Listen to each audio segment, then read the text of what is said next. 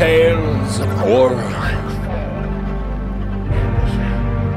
As the sleepless hours tick past,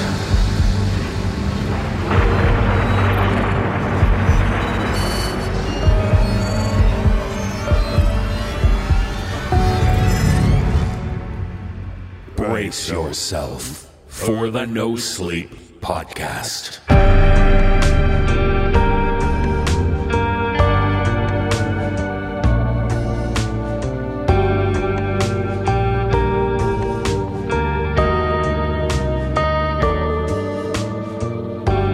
Season 15, Episode 1 of the No Sleep Podcast. I'm David Cummings, and now it's dark.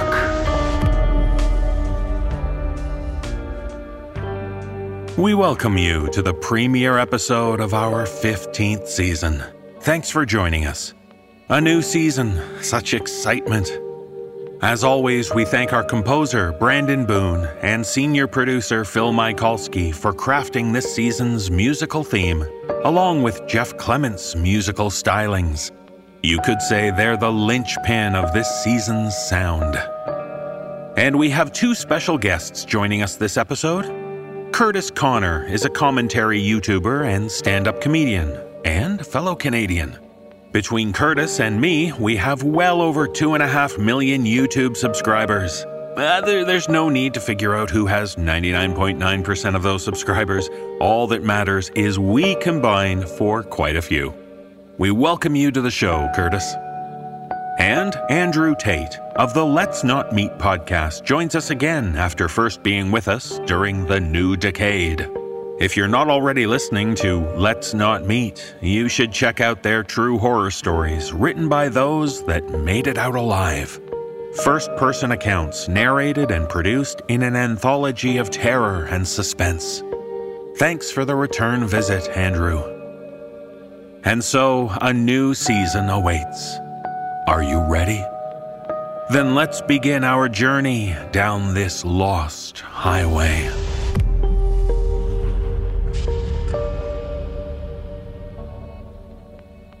In our first tale, we join a man as he heads down to the basement of his apartment building. But don't worry, this isn't one of those haunted basements. There's nothing spooky below the ground. But in this tale, shared with us by author Sam Haysom, that doesn't mean the journey down won't be fraught with peril. Performing this tale are Joe Sheary and Andy Cresswell. So don't just worry about the destination. Consider the dangers on the way, at least if you're traveling down in a certain metal box. That is to say, you're riding the lift.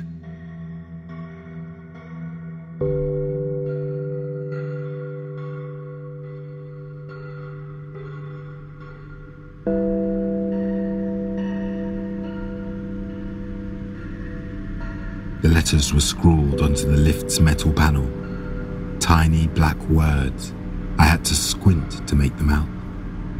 Press -1 3 times to unlock the hidden floor. I snorted. The lift in my block of flats isn't exactly short of graffiti, but for the most part it isn't worth a second look. Swear words, phone numbers, bulbous, badly drawn cocks. The kind of stuff bored teenagers scratch onto any available surface to amuse themselves. At least this new edition was original. I set down my 2 rubbish bags and pressed -1. Hesitated with my finger hovering over the button.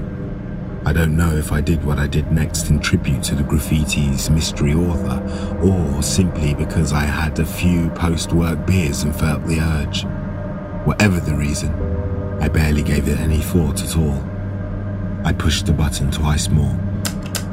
It might have been the worst mistake I've ever made. The lift juddered to life. I flicked my gaze up to the digital display above the sliding metal doors, watching the numbers count down from 7, 6, 5, 4. I've always hated taking the bins out. Yes, I know. Nobody enjoys doing it, like cleaning or washing up. It's one of those chores that's pretty hard to get excited by. But something about the block of flats I live in makes the job even worse. It's not like being in a house where you can wander down the garden and pop your rubbish outside the back gate. Taking the bins out in my flat means going down to the bin room, down to the basement. Let me set the scene for you. The bin room is a tiny claustrophobic box that's accessed through a sealed door in my building's lower car park. The reason it's sealed is because of the smell. The room stinks. I don't just mean an, oh dear, this is an unpleasant kind of way. I mean, the place is fucking rotten. Black mold covers the ceiling. Rat boxes hug the walls. There are about 8 skips in there, and although half of them are meant to be used for recycling, nobody recycles. Even I don't. I tried at first, but it was like fighting a losing battle. Every skip is filled to the brim with black bin bags, half of which are split and spilling their contents all over the floor. I really hope God is reserving a spot in heaven for the people who empty that room every week, because let me tell you, those poor bastards deserve it. 3, 2, 1. By this point, I'd half forgotten about the graffiti's instructions. I was already mentally holding my breath. I reached down and gripped the 2 rubbish bags, ready to take the plunge. 0, -1. For a moment, the display hovered on -1 without doing anything. I was having visions of being forced to use the emergency button to get the building management to come and rescue me when the thing finally lumbered to a stop. The doors slid open. Oh, shame. No hidden floor after all. I stepped out into the little no man's land that constitutes the basement foyer. God, the place is grim. Stained carpet, damp walls, more graffiti marks mingling with patches of mold that creep down from the ceiling like dead flowers. Holding my breath, I walked to the left, dumped one of my rubbish bags down, and hit the door release button. Then, I scooped the bag back up and made my way to the lower car park. Hearing my footsteps echo around a deserted space, I was suddenly reminded of the other reason I don't like doing the bins. It's kind of creepy down there. The basement level of my building is dark, no matter what time of day it is. There never seems to be anyone around. The size of the space has a weird effect on sounds too. Doors shutting, the scrape of shoes over concrete, every noise has a light reverberation as though it's being doubled. Walking around down there, it's all too easy to imagine you're being followed. In the interests of getting the job done quickly, I adopted my usual routine. I held my breath, opened the door to the bin room with one hand, and slung the rubbish bags through it without stepping 1 foot inside. The noise of the bags crashing down among the rest of the crap in there made me flinch. It sounded far too loud in the stillness. Dusting my hands off, I shut the door to the bin room and quickly made my way back across the car park. My footsteps echoed in silence. A light breeze chilled my skin. I fumbled my building pass out of my pocket and swiped it against the building foyer. Then half jogged across the lobby area to push the lift button. The door of the lower car park snicked shut behind me. I shivered, doing my best not to look at the mold on the ceiling. I stared hard at the doors of the lift, willing them to open, trying to ignore the smell. After what seemed like a full minute, the familiar whirring noise started up again. The metal doors creaked, then began to slide apart. I felt my body turn cold. There was a man in the lift. He wore a dark suit and smart black shoes. I couldn't tell how old he was. Couldn't tell anything about what he looked like. In fact, because he wasn't facing me. He was standing in the far corner of the lift, facing the wall, not moving, completely silent. Now, I've seen a whole range of horror films in my 30-odd years, but for some reason, the sight of that man disturbed me more than any of them put together. I think it was two things. The shock of seeing someone in the lift at all so soon after I'd left it, coupled with the fact that this guy was obviously fucking cracked. He had to be, or so drunk he could barely stand. I took a step towards the lift. The man didn't move, and the more I stared at him, the more my mind began to dismiss the drunk theory. The guy didn't look like he'd been drinking. He wasn't slouched or leaning against the wall in the way that drunk people do. He was stood rigid, his back completely straight, his head level. "You okay, mate?" I regretted the words as soon as they were out. They were far too loud in the silence of the basement. I almost flinched at the sound of them. I watched the man's back closely. I expected some kind of reaction from him when I spoke to him, but there was none. Nothing. He stayed in exactly the same position as before, facing the corner of the lift, unmoving. It was at this point that I made my second biggest mistake. I walked into the lift with him and pressed the button of my floor. I still don't understand why I did it. What the fuck was I thinking? I could have climbed the stairs instead. That's what I should have done. But for some reason, possibly because I live so high up in the building, maybe because I didn't want to admit how freaked out I was, I stepped in. The man remained where he was. The doors rolled shut. I felt my heartbeat pick up as the lift began its slow climb. The space was cramped and I stood as far away from the strange man as I could, my back pressed against the control panel. One eye on him, one eye on the digital display above the lift's doors. 0, 1, 2. My hands were slick with sweat. The only sound in the lift was the gentle whir of the mechanism. My heart thumped in my chest. I kept flicking my gaze between the doors and the stranger, willing the lift to hurry, but it seemed to be taking far longer than usual. 3, 4, 5. It was as the lift hit the 6th floor that I heard it. The noise. At first, I thought it was the lift's mechanism making the sound, but a few moments later, I realized I was wrong. It was coming from the direction of my fellow passenger.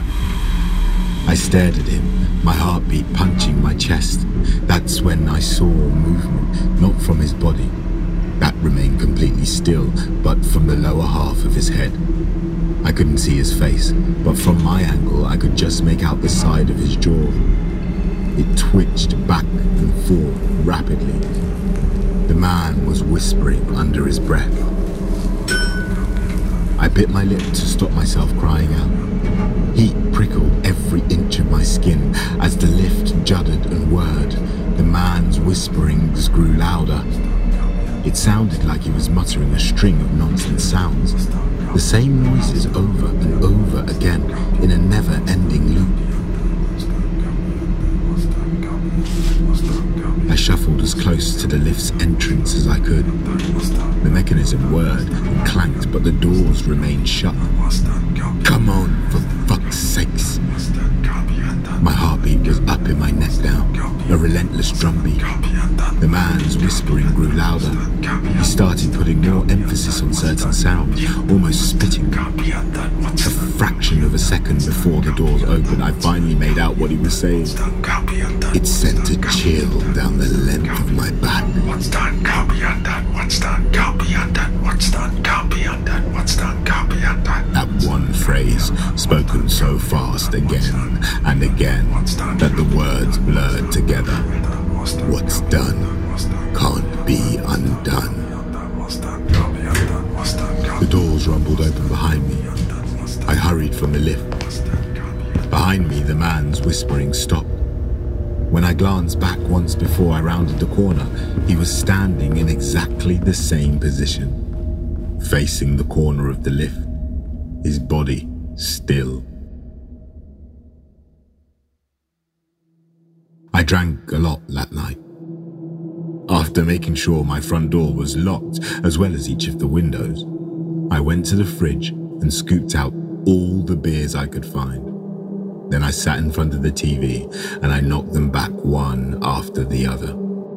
By the time I finally stumbled into my room, throwing my clothes in a pile on the floor and passing out on the bed, it was well after midnight. I woke a short while later. I must have been having a nightmare, because I dragged myself out to sleep in that horrible, lurching way you do after a bad dream. You know, when it feels like you've been holding your breath and you're finally coming out for air. I lay on my side in my bed, panting in the darkness. My mouth felt like cotton. The room was silent around me. I reached out a hand towards my bedside table, fumbling in the darkness until I finally found the lamp. I flicked the switch. Weak yellow light bathed the room. It was empty. I saw the familiar shapes of my furniture in the gloom, but nothing else. I let out a breath I hadn't realized I'd been holding. Of course the room was empty. I'd had a nightmare, that was all. That was what had woken me up. You're working yourself up over nothing, acting like you're 10 years old again. But no matter what I said to myself, what my rational mind knew to be true, I couldn't shake the feeling of unease in my stomach. I turned over and lay on my back, trying to clear my mind. It wasn't easy. My ears suddenly seemed to have become sensitive to every tiny noise in the flat. The drip of the tap in the kitchen, the creak of the pipes behind the walls, the faint hum of traffic drifting in from the road outside. And something else too. A soft, distant humming sound, almost like a whisper. Don't do it. But lying in the twilight of my room, it seemed my mind had other ideas. The more I tried to relax, the more it kept conjuring images from my encounter in the lift. The metal doors sliding back, the man in the suit, the jaws twitching back and forth as he whispered the same words over and over. What's done can't be undone. I swung my legs out of bed. If my mind was going to refuse to play ball, I wasn't going to indulge it. No way. I'd get up, stretch my legs, and go get myself a glass of water. I might not be able to force myself to relax, but I could at least take care of my dry mouth. I padded barefoot across the floor. The light from my bedside lamp faded beside me as I entered the hall. The plink, plink, plink from the tap grew louder. Up ahead I could see the kitchen door, a faint outline in the darkness. My feet whispered across the carpet. And there was another sound too, the same noise I heard a moment earlier lying in bed. As I continued down the hall, I realized this was growing louder. The soft humming, the quiet noise that was so terribly close to a whisper. It was coming from the kitchen. For a moment, I had the urge to go back, to simply retreat to the lamplit glow of my bedroom. But I dismissed it. I wasn't going to let fear get the better of me. Ignoring the growing unease in my stomach, I walked through the kitchen door and flicked on the light. And I let out another big, long breath. The humming noise was coming from the fridge. That was all. It wasn't a whisper at all. It was only the soft whir of my fridge's compressor. I should have recognized the sound as soon as I heard it. Shaking my head, I grabbed the glass from the cupboard, filled it up at the sink and downed the contents in one. Then I refilled it one more time and flicked the kitchen light off. Heading back towards the glow of my bedroom, I started feeling tired again. My mind was beginning to slow down. I'd had a scare earlier, that was true. An odd encounter with some weirdo that would, in all likelihood, have freaked anyone out. But now, it was time to let it go. I had work the following day, and I didn't need to be losing any more sleep over nothing. I walked back through the door of my bedroom, rubbing my eyes. My foot knocked into the pile of clothes I'd left on the floor the night before. I opened my eyes, planning to kick them to one side, and saw a shape in my peripheral vision. The man from the lift stood in the corner of my room. In the lamp's weak glow, he was nothing more than a shadow, a dark shape standing stationary among the other dark shapes, facing the wall, completely still, just like before. The glass of water slipped from my hand. I heard it smashing onto the floor, but the noise seemed to come from a long way away. Cold liquid splattered my legs, and the sensation cut through the worst of my shock. I turned to run. As I twisted towards the door, my feet tangled in the pile of clothes, and I went down hard on the carpet. My knee flared with agony. I pushed myself back up, ignoring the pain, and sprinted from the room as fast as I could. I caught one final glimpse of the man before I skidded into the hallway and on my way to the front door. He was still frozen in the exact same position, a living statue. I don't really know what my plan was. As I wrenched open the latch on my front door and fled into the hallway only wearing my boxer shorts, I had nothing but terror in my head. My feet carried me away from the flat, away from the stranger in my bedroom, and I let them. But my instinct must have been working on some level. Less than 30 seconds after fleeing from my bedroom, I found myself standing in front of the lift, my finger hammering repeatedly on the call button.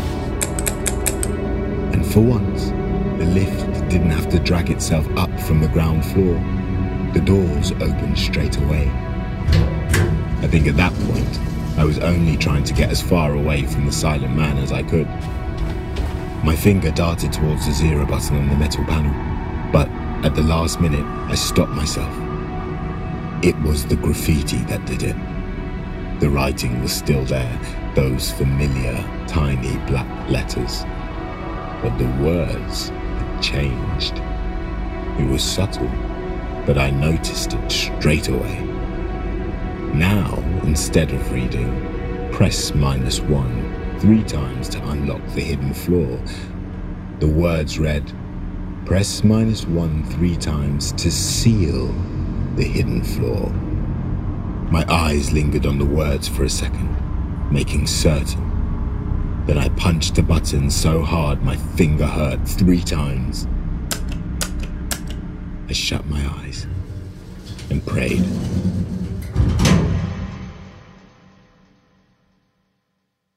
All of this happened last night. The trip to the bin, the man in the lift, the same man standing silently in my room. The images won't leave my head. The fear hasn't gone away either. I'd love to say it's all over now, that I can tell you this story safe in the knowledge that my ordeal has finished. But I can't say that. I'd only be lying to myself. At first, I thought the graffiti instructions had put things back to normal. I thought I'd fixed things. I took the stairs from the basement up to the ground floor lobby of my block of flats, then waited there in my boxers until the cold numbed the worst of my terror. Eventually, I crept back upstairs. The door to my flat was wide open, just as I'd left it. The hall beyond was dark. I tiptoed along it, the fear seeping back into me like cold water, telling myself over and over again that everything would be okay now. I'd followed the instructions after all. The man would be gone. And he was. I rounded the corner of my bedroom, skin coated in goosebumps, and there was nobody there. The stranger had left. Or at least, I thought he'd left. Now, sitting in my flat, as the sky outside begins to lose its light, I'm not so sure. I'm not so sure at all. I keep thinking I've caught glimpses of him, see? It's been happening over and over again throughout the day. Everywhere I go, I see him. In the distance, on the street, in the crowds, on my commute to work this morning, standing in the far end of the train garage. I see him in reflections too, just quick glimpses there and then gone again. I know how that sounds, but it's true. It's like his shadow's following me. In the bathroom mirror this morning as I was getting ready for work. In the windows of cars passing me in the street. As I bent down to wash my hands in the sink at lunchtime, I even thought I saw a glimpse of him in the shining metal tap.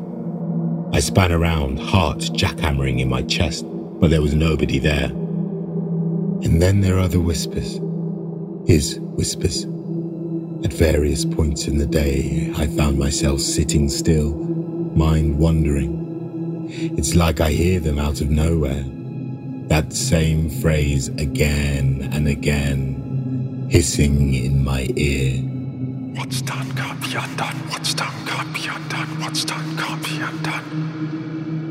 What's done can't be undone. More and more I find myself suspecting that there might be some truth to that. I think that I may have triggered something when I pressed the button in the lift yesterday. Tapped into some unimaginable gateway that I have no way of shutting. The thing that really did it, the final thing that made me certain that I haven't seen the last of the whispering stranger, was what I found in the lift when I returned home from work. What had happened to the graffiti on the metal control panel? The words from yesterday were still there, the instructions for sealing the hidden floor, but now they'd been crossed out, scribbled over in red pen, and whoever had done it had added the following shaky message. The doors cannot be sealed until all passengers are inside. Back when I was a little kid, I'd sometimes wake in the middle of the night. I wouldn't be able to get back to sleep again. I'd lie with my eyes open, staring into the never-ending darkness, and I'd imagine that every shadow was a monster out to get me. But now, I don't have to imagine. Now I don't need my mind to twist innocuous shapes into ghosts and demons. Because this monster is real. And I have a feeling he'll be back to visit me again soon.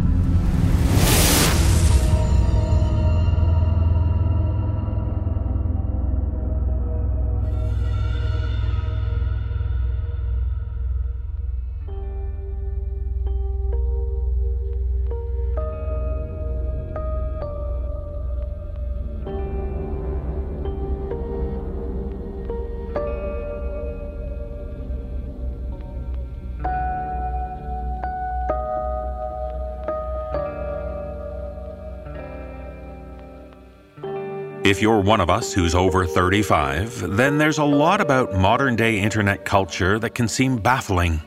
Unboxing videos, lip-syncing, channels on YouTube dedicated to slime, and e-boys. I don't have a clue what that means. You neither? Don't worry. In our next tale, shared with us by author Olivia White, we're given an education on the bizarre specimen that is the e-boy, and treated to the sinister truth behind one such individual. Performing this tale are special guest stars Curtis Connor and Andrew Tate, alongside Jessica McAvoy and Atticus Jackson. So let's go on a trip to a portion of the internet that's best avoided, unless you want to be stuck there for an eternity.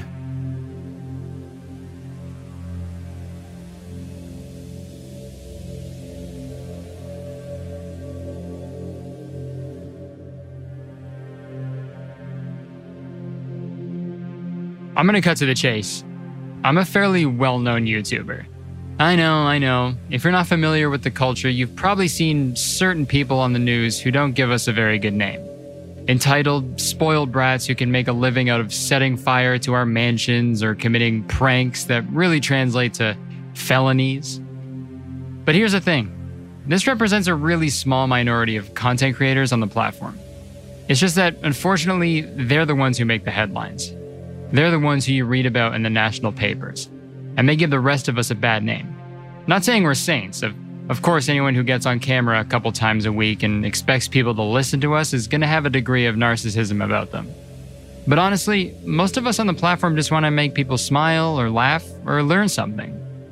That's why I decided to dedicate a large portion of my platform to, in a humorous way, calling out and ribbing on the guys and gals who sour the social media sphere. I built up an audience and I wanted to do good with it. Call out injustice, challenge sexism, racism, bigotry in general. And most importantly, give an absolute roasting to the kings and queens of cringe who fill the recommended pages of YouTube, Instagram, and TikTok, where our story really starts. But before that, I want to clear something up.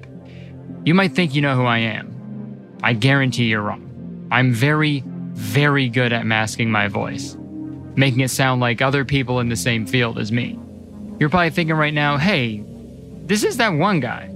Didn't he go on tour with... Well, stop right there, okay? All you're getting is that my name is Nick. It's not. It's a nickname. Big Nick, get it? But I'm staying anonymous, okay? And anonymity is not something I've worried about in my career up until now. I've made enemies, okay? Plenty of enemies. Mostly dudes in their 20s who make a career out of showing their abs on social media, but enemies nonetheless. So I don't shy away from facing up to people I've pissed off. Not saying I fight them. God no, but I'll stand by my words and actions. Here though, I've got to protect my identity. You'll see why. Thing is, I've discovered something utterly horrifying. Something that seems so bizarre as to be hilarious at first, until it wasn't anymore, and it became the scariest thing I have ever lived through. Intrigued? Curious? You should be. You're probably on the internet right now as you listen to this, so this affects you. It could potentially affect everyone. It could change the world. And like I said, it started on TikTok. And if you enjoyed this video, please press the like button because one like equals one top hat that I will personally save from the infamous top hat burning prankster. And join me next time where I'll be revisiting one of this channel's favorite topics, creepy fucking e-boys. Yeah, will I ever get tired of dunking on these fools? Hell no. So see you soon for some premium ab flexing content from grown ass men. And I promise you, the Cash Me Baby Boy video is coming, just not next week. It's taking longer than expected. But it'll be worth it, trust me. Okay, peace. That was me, finishing up my video from last week. No, you haven't seen it. Yeah, I chose not to upload it. Not sure I'll ever upload anything again, to be honest. I'm laying low for a good while, and you'll see why. Right the heck now. Weird. Whoever was calling was someone I didn't have in my contacts list. And this was my personal phone, not the one I use for business calls. I figured it must be one of my friends with a new number. Maybe Greg. He was always losing his phone. Hello? Nick Nickname here. To whom do I have the pleasure of ballin' with? Lily. My name's Lily. You don't know me. Like she said, Lily was absolutely not anyone I recognized.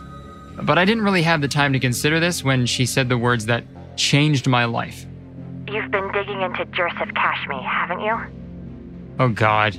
Was this some kind of threat? Cause yeah, I had been digging into Joseph Kashmi, king of the e-boys, and the hottest social media star this side of Jake Paul's backyard pool. Okay, so let me explain a couple things really quick.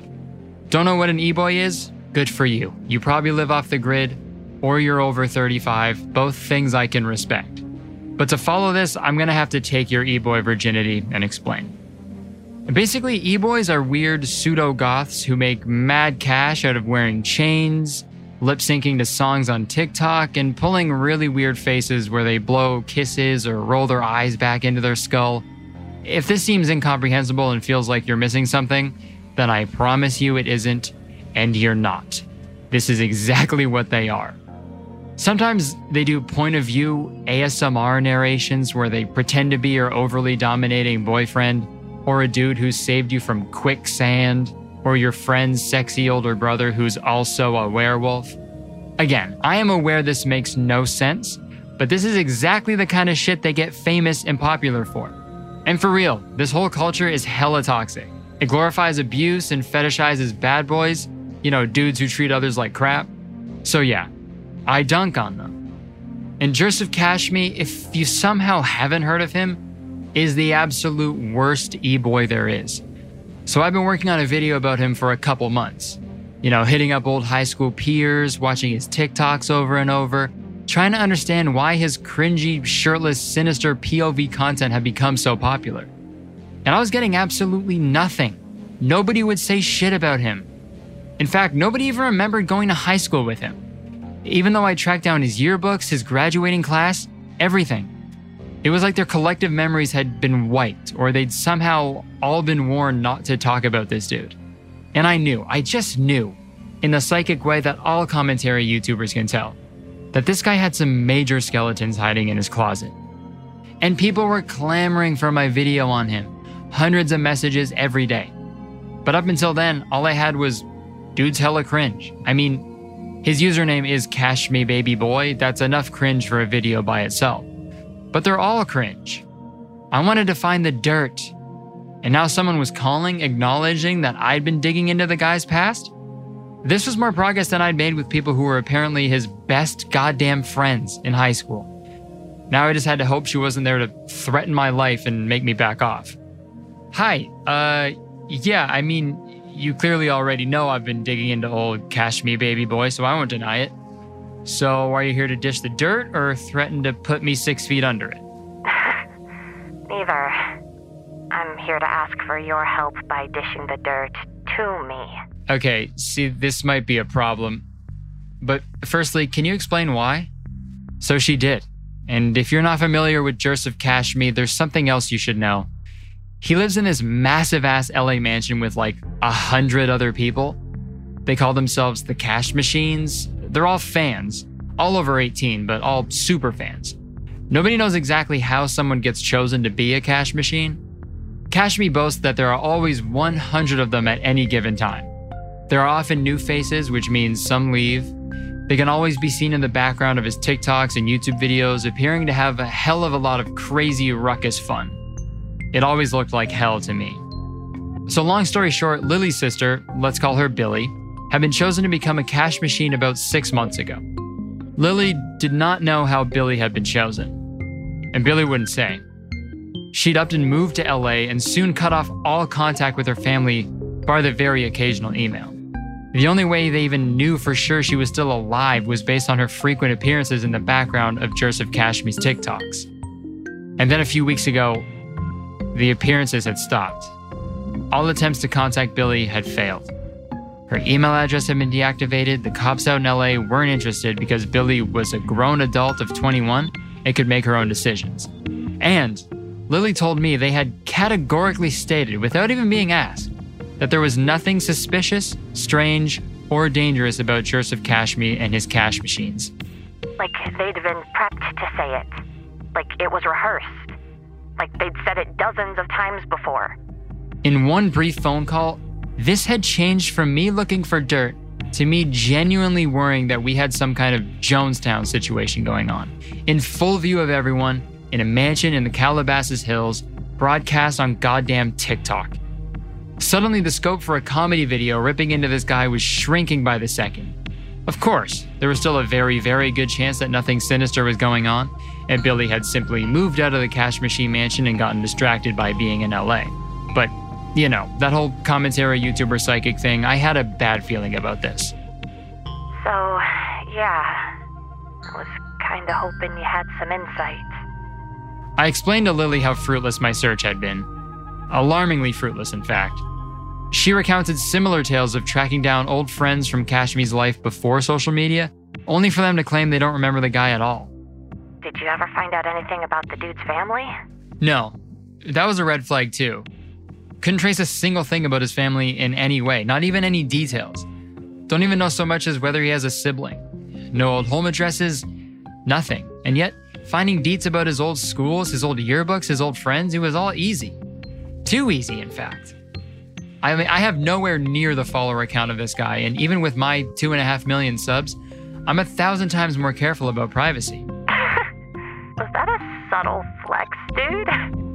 I blushed. I hadn't intended it to be. Compared to someone like Joseph Kashmi, who had 189 million subscribers on TikTok alone, I was a little guy. But then, who wasn't compared to Kashmi?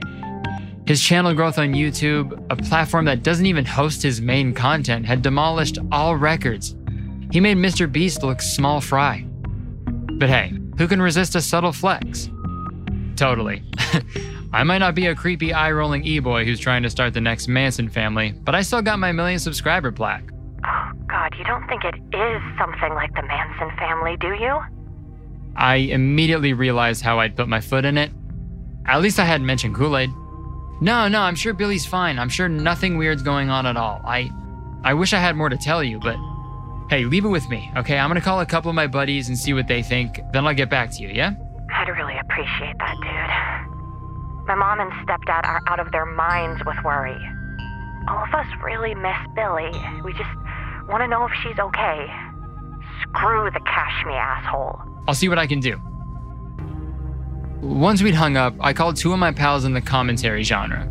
They're both level-headed, sensible guys. I knew they'd give me the best advice on how to proceed from here.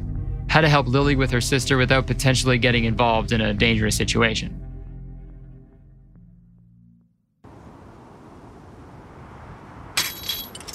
And you're absolutely sure that breaking into the multi-million-dollar Kashmi mansion is something you're willing to do just to help some rando you met in real life for the first time a few hours ago? Hey, anything for the content. I was being glib, of course, but I was out of ideas. In the 5 days between Lily's call and now, I'd done as much extra digging as I could, and came away with precisely nothing. I also hadn't told Lily, but I'd attempted to identify and track down some of the other cash machine folk who'd appeared in earlier videos, then stopped showing up in more recent ones.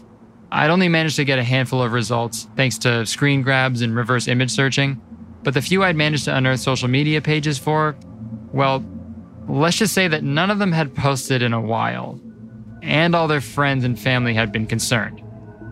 And yes, before you ask, I tried speaking to the cops. And Lily hadn't been kidding about the responses seeming rehearsed. I even tried calling other departments in California and then resorted to other states entirely. Every single law enforcement official I spoke to gave some variation of the same rote answer. It was starting to feel a little Stepford Wives. So what choice did we have but to break into the Kashmi mansion and try snooping around? And I wasn't foolish. I timed it well. Joseph Kashmi had been bragging all week on social media about a huge party that was going down in the house that night. Invite only, of course, but all the hottest social media stars were going to be there. All the Cash Machine's friends were going to be there. If there was ever a time to sneak in unnoticed, it would be when the place was teeming with people. As a backup, though, I'd had a friend in the area scope out the mansion. After a couple days studying the place, he reported that there was no security, no patrols, no cameras, nothing. In fact, he'd never even seen a single person come or go from that house. And I joked that there sure would be plenty of people coming and going on the night of the party. And yet, here Lily and I were, through a hole we'd cut in the fence, standing in the darkened, silent grounds of Joseph Kashmi's mansion. I sure don't hear any sounds of a party. Yeah, this is super, super weird. There weren't even any lights on in the building, from what I could see. The only illumination came from some dim underwater lighting in the pool, famous for appearing on TikTok filled with glittery pink foam on numerous occasions. And now the water lay still, scum and leaves coating the top. It looked like it hadn't been cleaned in weeks. Maybe the party's somewhere else? Kashmi's just gone live. He's live streaming the party. Let me see that. Lily handed me her cell phone. Sure enough, Kashmi was doing his usual preening and posturing, surrounded by numerous cash machines. And it sure looked like they were inside the mansion we currently stood just beside, with disco lights and pounding techno and all the sounds of a party. Only all of it was coming from Lily's phone and none from the house itself. But there, sure enough, it claimed Kashmi was live. This is definitely, the right house, yeah? It was. I doubled, triple-checked. We stood outside a silent, dark mansion in which a ruckus party was apparently being live-streamed from the main hallway. The main hallway whose windows we now crept up to and peered in. I can't see shit. I can see enough to know there's no goddamn party going on inside. Before I could say anything, Lily strode past the window and straight up to the large oaken double front door. She grasped the brass knocker. Oh gosh, you guys. Looks like we have some more party guests, and these are special guests. So I'm gonna end the live stream for now and go greet them, personally. What the absolute shit? There's nobody there. What the fuck? Do we just go in? I guess so. I felt an ominous, sick feeling in the pit of my stomach. Something was horribly, horribly wrong here. Where were the hordes of cash machines and partygoers? Where was the music? Where were the lights? Where was anything? We stepped over the threshold into Kashmi's mansion, the home of King E-Boy. The silly, goofy, toxic fool I've been all hyped to dunk on in a hilarious new video.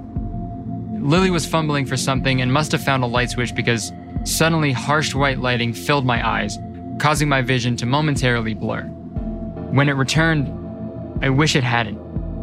What I saw in that grand hall defied all explanation, and there was only one thing I could say. This is hell. We are in hell.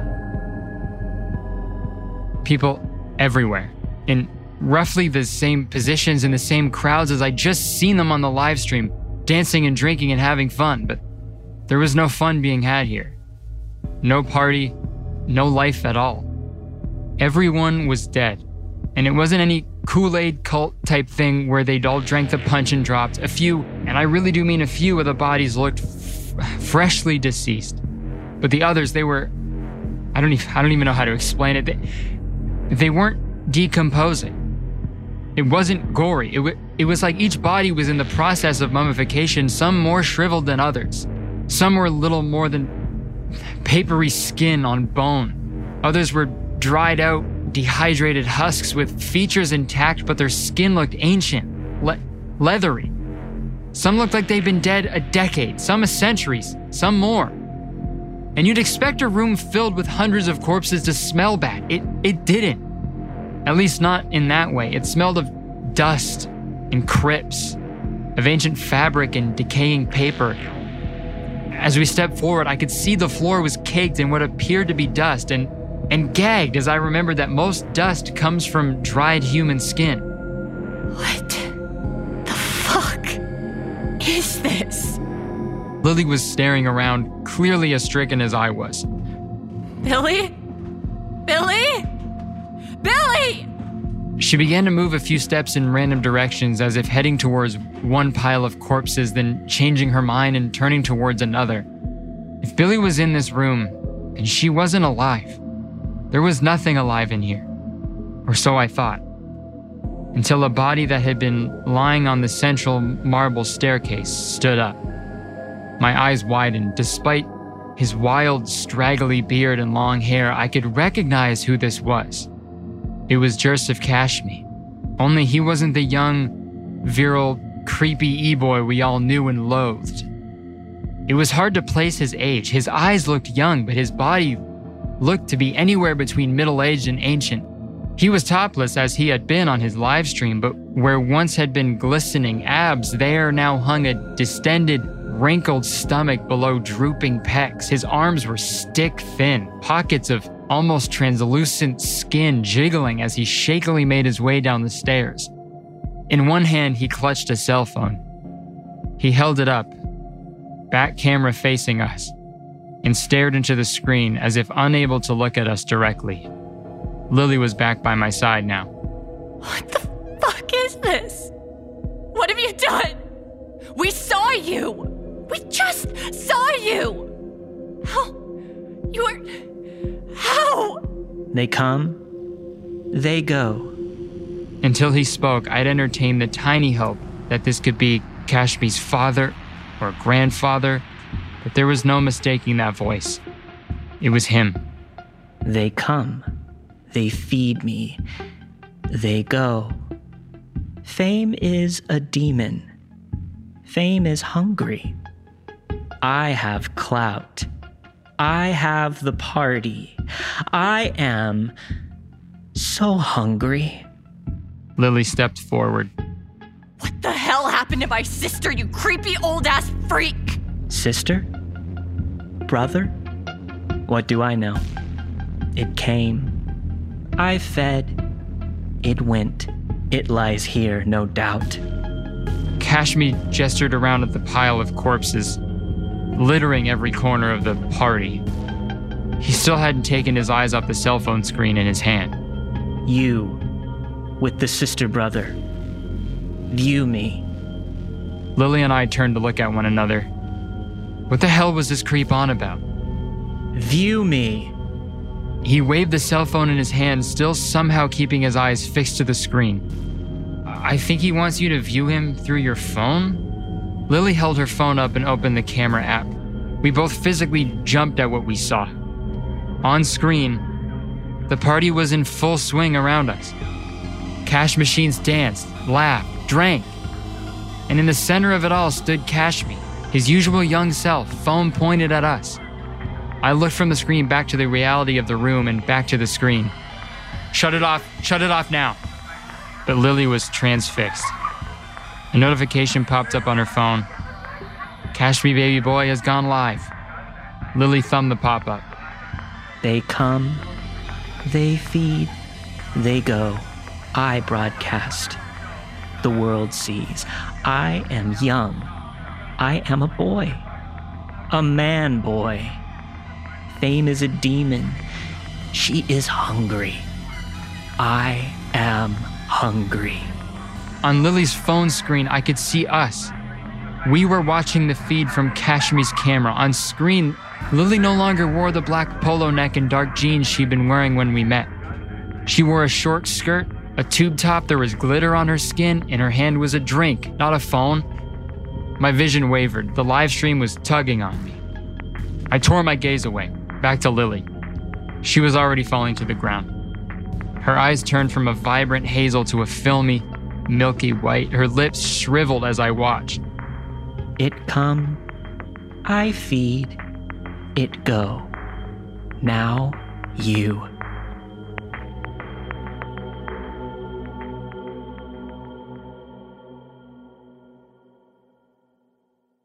I tried to save her, I did. I tried tugging on her arm, but her bones had already turned brittle. They snapped under my grip. Her skin was already flaking off, her hair falling out. What could I do but run? Hello, this is 911 dispatch. What service do you require? Cops, I need the fucking cops, now. I'm outside the grounds of a mansion in Calabasas. There's been... Sir, there is nothing suspicious, strange, or dangerous about Joseph Kashmi and his cash machines. But I didn't fucking even... Sir, this is bordering on harassment. If you don't leave Mr. Kashmi's property, then we'll send a squad car out. Yes, send a car out. Send all the cars. They're dead in there. Everyone's dead. I can assure you that Mr. Kashmi is alive and well. He's the internet's most popular e-boy, and the fastest growing social media influencer across multiple platforms. Oh my God, I know that, but... Sir, there is nothing suspicious, strange, or dangerous about Joseph Kashmi and his cash machines.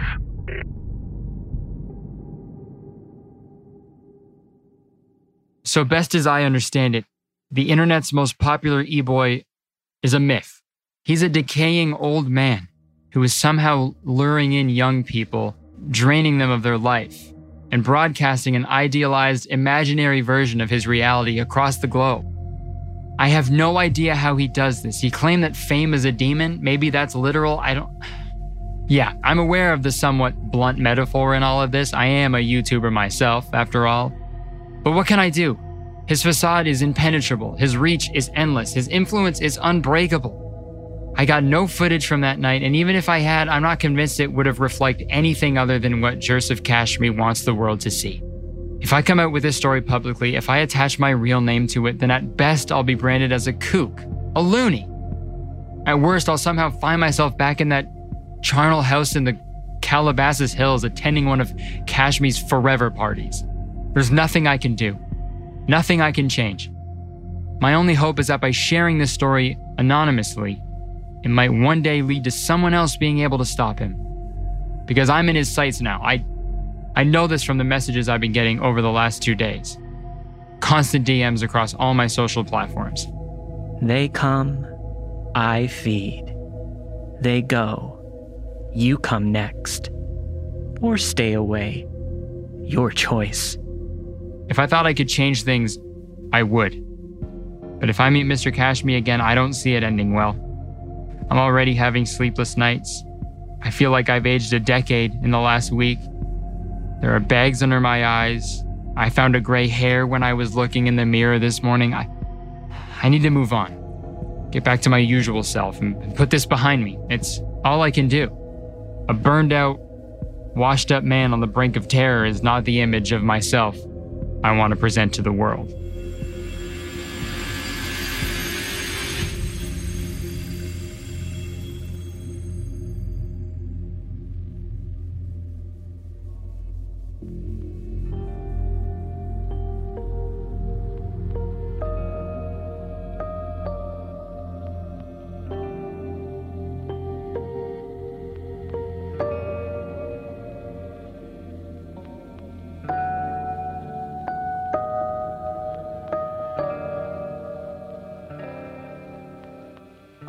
Intrusive thoughts can be one hell of a thing to deal with. A voice in the back of your mind constantly telling you things that are usually detrimental to your health or well-being. If you suffer badly from them, chances are you've developed coping mechanisms to mitigate them. But in this tale, shared with us by author R. Proven, we discover what happens when one young woman's coping methods can't deal with a certain recurring terror. Performing this tale are David Alt, Erica Sanderson, and James Cleveland. So come up with whatever solutions you need to deal with the voices in your head. Battle your demons, inner and outer. Just don't let yourself be compelled.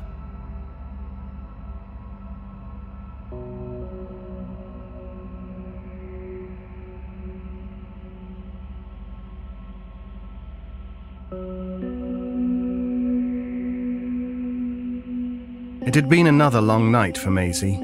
She woke, still feeling her heart beating loudly, the sound of her own blood rushing in her ears.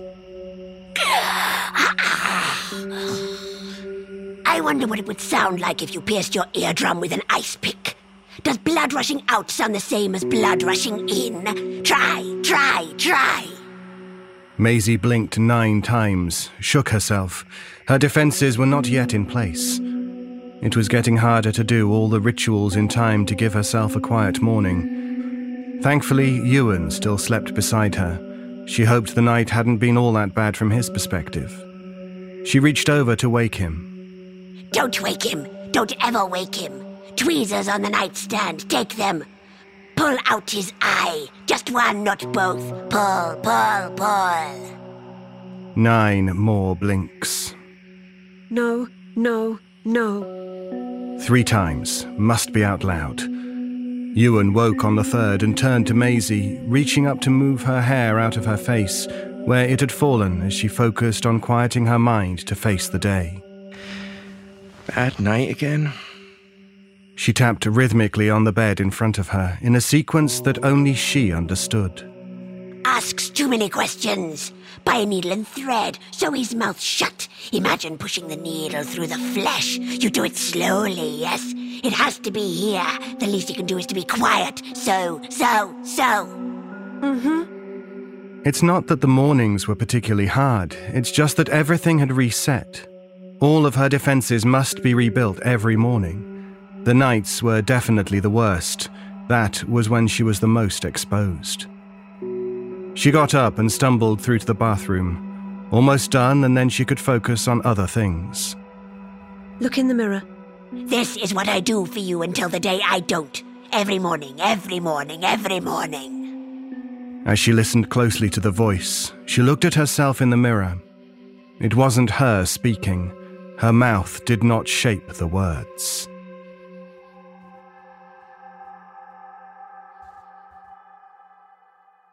Maisie couldn't remember when it started exactly. It didn't happen all at once, a sudden companion with a bloody outlook on the world. It didn't even start as words. She remembered her childhood, her mind filled with the sound of static, her thoughts stuck between channels. Then a rustling, a shh, shh, shh, of something cutting through the pieces of her mind, clearing the brush to make a space for itself. The first word it spoke was an innocuous one. Stick. Stick this, stick that. Sometimes it made sense, sitting at the dinner table, fork poised to eat. Stick. She soon realized that often there was some insinuation behind the word, some hidden meaning that it was hoping she might discern that may add to her discomfort. She sat at a dinner with an old teacher from her school, hoping he might give her a recommendation. He had always praised her work. Stick. She picked up a kitchen knife to open a particularly stubborn delivery box. Her mother was in the room and asked if she needed help. Stick. In winter, she went for a walk along the riverbank, and a dog ran up to her, barking happily. The owner ran after them quickly, worry on her face. The river was deep today, she said, the current fast. She didn't want him falling in. Stick, stick, stick. As she got older and her world expanded, so did its vocabulary. It was singularly cruel in its motivations. Whatever situation Maisie found herself in, there would be some blood it could find to spill. It was the worst with children. It seemed so fascinated in the pain that could be inflicted on something so new to the world. As she got older, Maisie realized quickly that the voice was something other than herself. It wasn't a subconscious desire she held within her to hurt or wound. It was entirely detached and enclosed. But it was a part of her, so she could control it. The rituals started slowly. The first thing she found that worked was the blinking. 9 times in the morning, 3 as a top-up when needed. It was like resetting the picture in front of her, throwing the comments off kilter and bringing her back to reality. The rituals always needed adjusting, though. There was constant maintenance. For every weed she would cut back inside her mind, more would grow. The repetitive cadence of the messages was an unintended side effect of one of the rituals. She had started with a no, no, no mantra that had evolved the speech patterns to taunt her. No, no, no. She would cry. Slice, slice, slice. Cut, cut, cut. Tear, tear, tear. It would respond. But occasionally it would be almost a source of comfort for her. It would respond in kind with rituals of its own, and sometimes even whisper words of encouragement. The mirror ritual was one they had mutually agreed on long ago. It would repeat the words. She would look, mouth closed, to remind herself which voice was her own. She felt as though it knew she was of no use if she was entirely broken.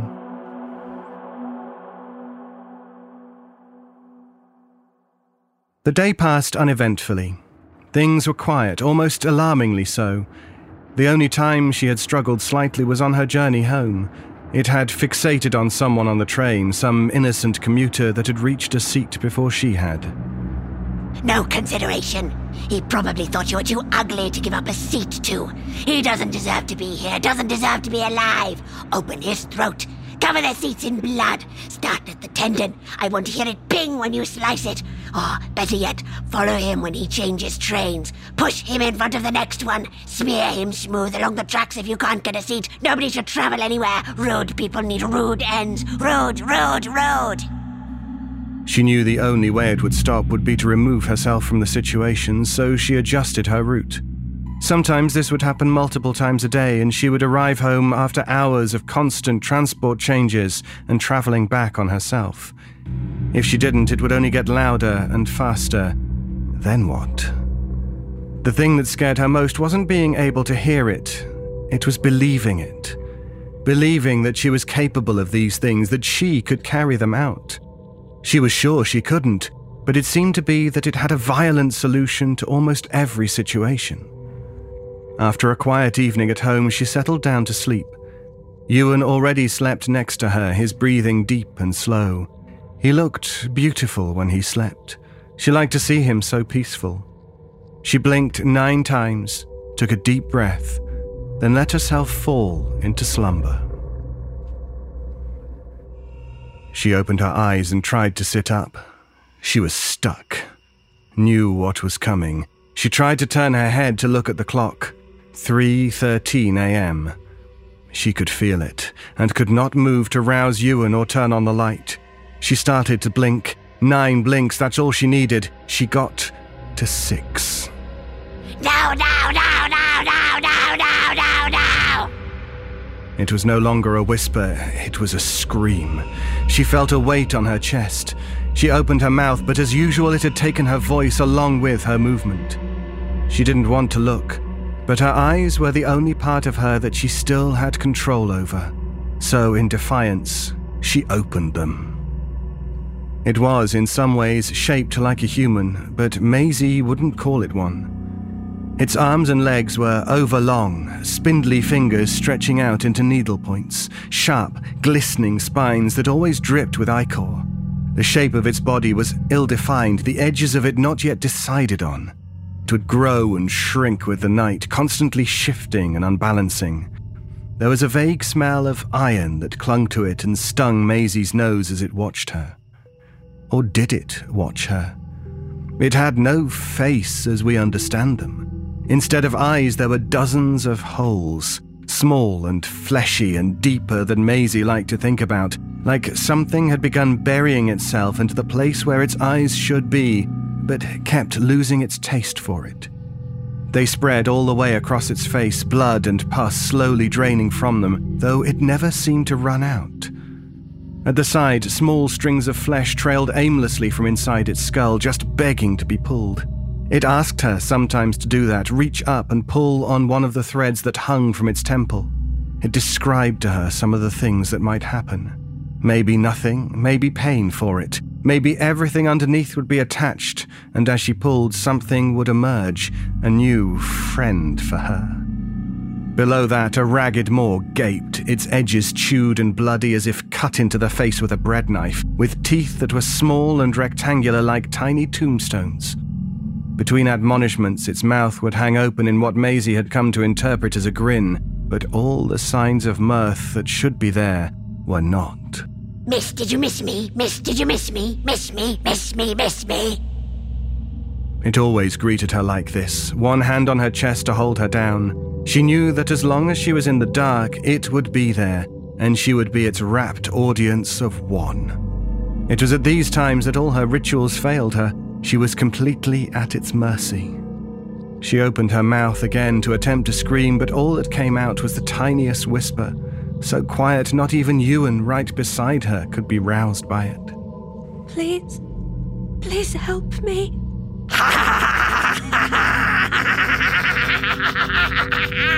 Its laugh, a murder of crows in its throat, filling her mind with its insane, mocking croaks.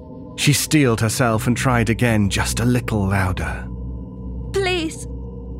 Ewan began to stir. It turned from her, looking at him. It raised its free hand and reached across, running a needle point over Ewan's cheek. Why haven't you plucked out his eyes yet? Maybe that's wrong. Start instead. Cut pieces of him off for me. Cut off his toes. Cut off his fingers. Cut off his ears. Cut off his dick. All the little pieces. Cut them up. Cut them up. Cut them up. A tear rolled down Maisie's cheek. She loved Ewan so much, and he was so good to her. He thought her rituals were cute, a coping mechanism for a noisy life. He knew she thought bad thoughts sometimes, but didn't everyone? He knew she wouldn't really hurt him. But you could. You could do so much if you only listened. I could tell you secrets just like I tell you truths. Everyone hurts. You can make them hurt, hurt, hurt. Please, no! There it was, her voice. She took a breath. No, no, no. And just like that, it was gone.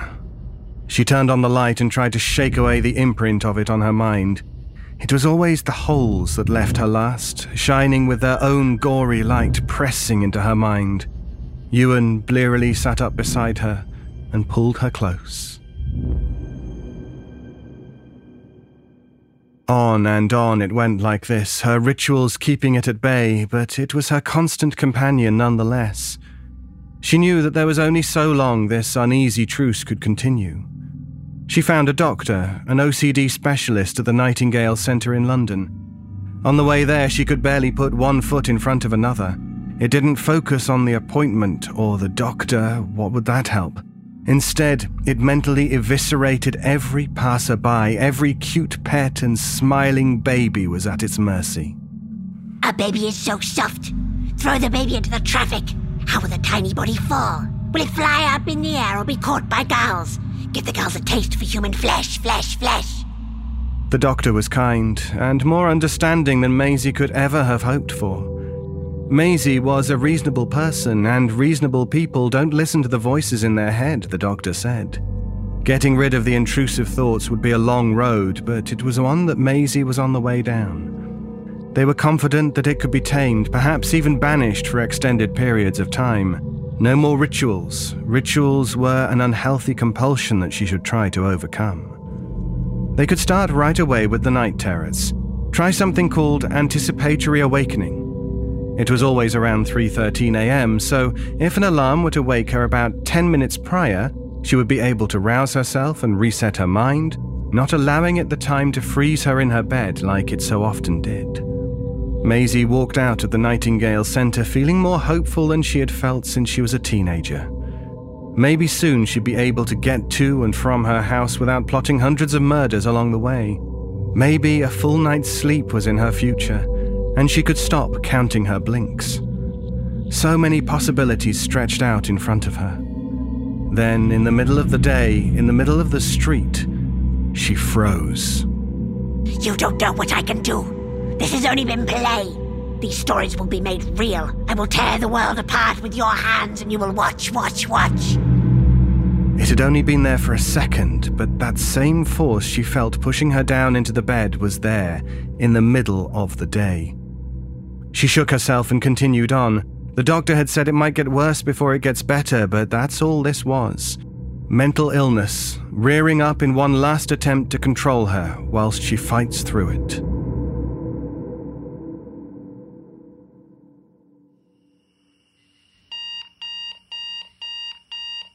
The alarm buzzed in the darkness, startling Maisie awake. She looked at the clock first out of habit. 2:58 a.m., just as planned. Next, she experimented, gently wiggling her fingers and toes. Everything moved as it should, and she breathed out a sigh of relief. The doctor had told her she need only remain awake for a few minutes. That would be enough to reset the connections in her brain that were creating her nightmares. She smiled to herself and rolled onto her side to face Ewan. Surprise, surprise, surprise! His eyes were open, but he did not look back at her. He couldn't if he had wanted to. He was frozen, all his attention held by that thing, the bloody mess of holes that hovered inches above his face. Maisie jumped out of the bed in shock, backing as far away as she could. She hit the palm of her hand against her head as if to shake the vision. This wasn't how this was supposed to work. The figment of her imagination shouldn't be able to hurt anyone else. I told you. You didn't know. You thought you were crazy. I always told you you weren't. I just wanted you to hurt. All I wanted was to hurt, but you wouldn't do it. So maybe he will. She looked on in horror as it started tapping a rhythm on Ewan's chest. The same rhythm she used as a ritual in the mornings to shake away the night before. But its fingers were needles, and each tap was a point pushed into Ewan's flesh until he was covered in pinpricks, each red dot shining even in the darkness. He tried to cry out, to scream, but all he could muster was a sad, timid croak that left his throat like a sigh. I see now why you do this. So delicate. Such small wounds. Will it take long to die? Tap, tap, tap, tap, tap. Finally, she came to her senses and moved to push the thing off Ewan's chest. But every step towards him felt more and more like wading through treacle, and when she reached the bed, she found herself unable to move any closer and was forced to watch helplessly as the taps became rougher and deeper, turning Ewan's torso into a constellation of bloody stars, his breathing ragged and uneven. She may not have had movement, but she found she could still summon words. That part of it was not the same. What can I do to make you stop this? Please tell me. Stick! The first word. Starting so innocent, but now it was like a stab to her heart. What was she supposed to do? It turned to her, and its mouth tore itself into a wide, terrifying grin. It continued the incessant puncturing with one hand, while raising the other to place a single point to its temple. Stick, stick, stick! There, draping from one of the holes in its face, was a piece of flesh, far longer than any she'd seen there before. She felt the bile rising in her throat, but she knew what she had to do. As if in answer, she found that she was able to move one arm. She knew instinctively that if she tried to do anything but follow the instructions, this gift of movement would be revoked. She reached up and stuck 2 fingers inside the hole where the piece of flesh trailed. Inside was warm and wet, with ridges along the edges that caught her fingers like a fishhook. She fought back another wave of nausea, pinched the fleshy end between her thumb and forefinger, and pulled. Whatever it was fought against her, but the thing didn't seem to care. It had ceased the incessant tapping, giving Ewan a reprieve as it focused on what was being done to itself. It began to make a quiet, repetitive clicking sound, a nightmarish purr of comfort. The hole in its temple began to expand as whatever thing resided in there started to emerge. It was thin at first, then thickened like an umbilical cord. Where was it coming from? Maisie willed for it to stop coming, but it didn't. Kept getting thicker, and she began to see that it was something rolled up. Here a piece of flesh, but here a tuft of hair, a lump of cartilage. Pull, pull, pull, pull, pull, pull, pull, pull, pull. It screeched the word over and over, and Maisie began to wail, the disgust becoming unbearable. And finally it was done. The last dripping, fleshy tendril dropped from the now cavernous hole, and as it fell, she heard a schluck sound of it detaching from something deep inside. She looked at its face. The holes weren't fleshy anymore. They were a deep, dark black. They seemed to stretch forever. There was nothing inside to reflect off anymore. The creature looked at her almost contentedly. Better. Much, much better. This will be so much easier now. Now, we'll be friends. Now, you'll do what I ask, but we're not quite done. There's one more thing now. Look, look, look. The lump lay on her bed, leaking plasma like an exposed burn. The last thing in the world she wanted to do was touch it, but she'd come this far now, and who knew what would happen to Ewan if she didn't finish what she had started. She picked the thing up and started to unroll it. She wasn't sure at first what she held. Then she saw the nose. Ewan always said she had a cute little button nose, one of his favorite things about her. Unattached like she saw it now, it looked almost comical, a vestigial growth. She laid the thing flat and saw herself. Her own face, skinned thickly and devoid of eyes or teeth. The thing watched her and made a noise of glee when it knew she understood. Yes, it is. Isn't it good? I've been growing it just for you in here, in me. But now it's time to be out. One last thing. One little thing. Just tie, tie, tie. Yes, the tenderness cords that had been hanging from its face, that's what they were. A way to attach it. She took the flesh and placed it over the face of her monster. She reached behind it and began to tie each length of flesh together, placing the nose and the mouth just so over its misshapen features.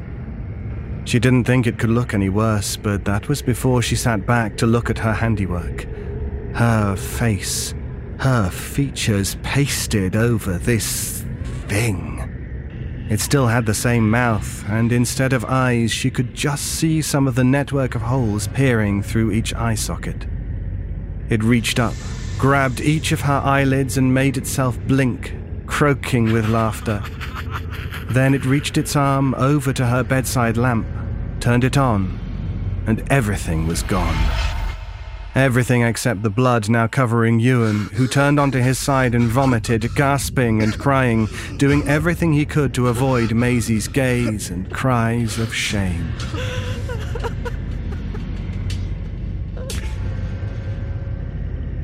Maisie didn't get much sleep the rest of the night.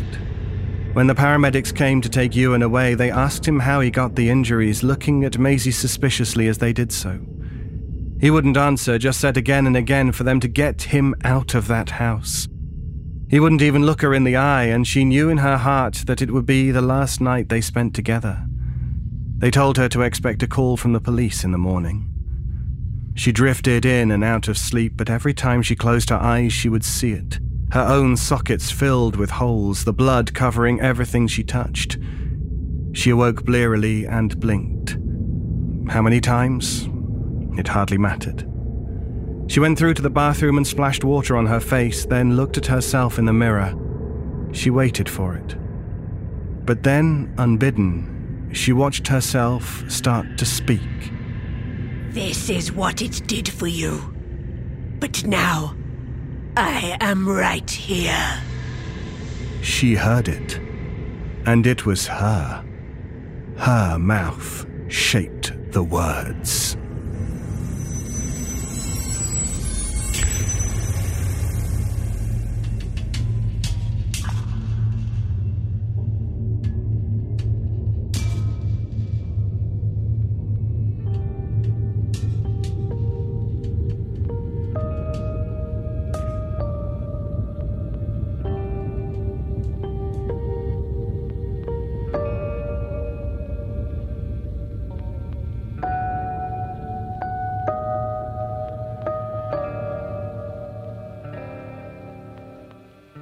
Real-life experiences, such as those of soldiers during World War II, eclipse most horrors we can imagine. World War II was a time of turmoil, fear, and senseless death. And when you're facing death from the enemy, the last thing you want is a murder among your own team. But in this tale, shared with us by author Andrew Punzo, we meet a group of Navy sailors who are faced with exactly that. Performing this tale are Mike Delgadio, Graham Rowett, Atticus Jackson, Kyle Akers, and Jesse Cornett. So when you're focusing on the murderer, be sure to pay attention to what's heading your way. It might leave you adrift.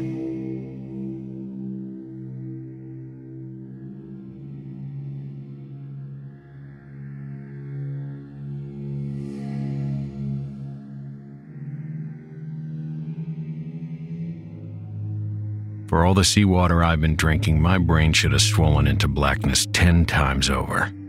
But it hasn't. And the torture of wondering when death will release me plays second devil only to the looping rerun of how it all went wrong in the first place. After all, thinking about it is all I can do out here. The ones who died when the torpedo hit were the saints among us, which isn't saying much for sailors.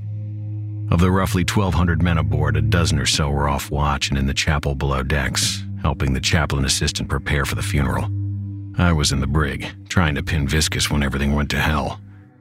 He was despondent and grimy by all appearances, sitting on the floor of his cell as a thin sheet of bilge water sloshed around him, oscillating with the gentle roll of the cruiser. Yet there was an air of steadfastness about him that the accused will hold to like a drowning man to a piece of flotsam.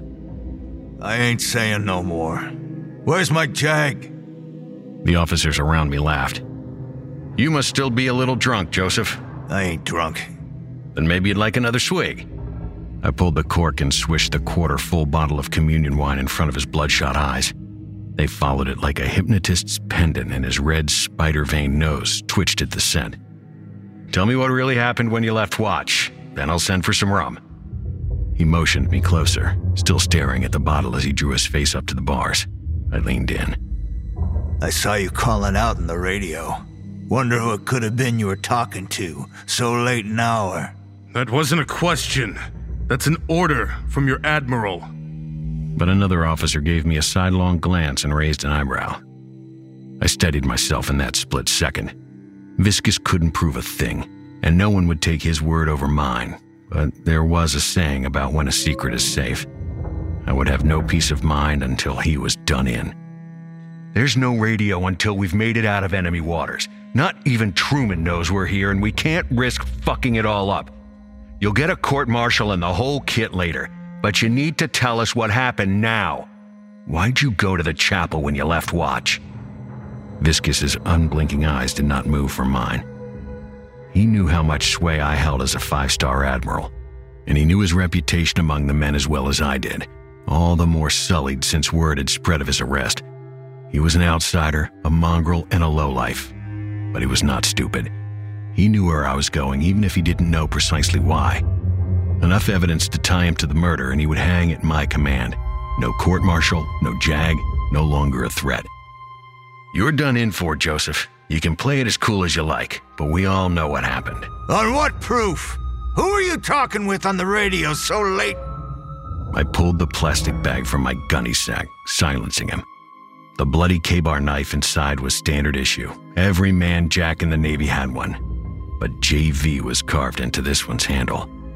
I plunged it into the body several times and left it in the chapel after wiping my prints. Viscus's hand shot to where it should have been on his belt had I not lifted it from his room as he lay passed out in a drunken stupor. I thanked my lucky stars as I saw the shocked understanding spread across his face that I had doubled back and followed him after he saw me on the radio. We all know you've stolen or fenched just about everything that hasn't been bolted down for an ounce of liquor. You got one mean monkey on your back, Joseph, and it must have been tearing your hair out after a long night on watch. Ain't nothing happened. We all know that you snuck into the chapel. I want a glass of water. We know Father Bonnie caught you filching the communion wine. Give me water!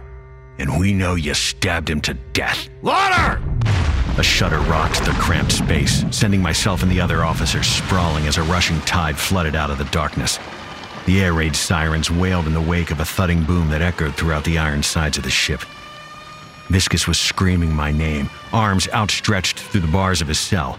Blood ran from a gash in his forehead and mixed with the rising seawater. I spared him no backwards glance as I bounded up the stairs after my officers and ordered the hatch to the brig sealed. Throngs of sailors ran about while bursts of gunfire punctured the ocean, bullets searching in vain for the Japanese submarine. I was briefed by the Commodore at the command bridge. She took a torpedo to the starboard hull, sir. Smacked through the chapel and blew a powder magazine. We can't pump it, and she's leaning bad. As he spoke, the ship was groaning into a tilted list. White-capped waves were breaking over the bow. On your orders, sir. The frenzied activity on deck doubled when I gave the command to abandon ship. I crowded onto a raft while others threw themselves over the side, donning life vests or clinging to anything that would float. I was shouting at men to move away before she rolled over on top of us. Heavy machinery and vehicles began tumbling off the ship and crushed those too near in the water like insects beneath falling rocks. Explosions and fire racked her as the ship grew slick with blood and oil, making escape impossible for those who stayed behind to help the trapped and the wounded. A jeep careened into a group of men struggling to lift the lead-lined crate containing the uranium, evaporating them in a spray of pink mist and sounding a hollow thong of metal on metal that tolled like a doom bell as our weapon to end the war sank to the bottom of the sea. Things had gone from bad to worse to foobar in the 13 minutes it took her to roll over and vanish. And then there were those that the sea swallowed. The vacuum left in the wake of 10,000 long tons of sinking steel was replaced by the suction of water rushing back to fill in the void. The screams of sailors close enough to be sucked under were drowned out by the roar of the vortex. Even with life vests, no one who went under resurfaced.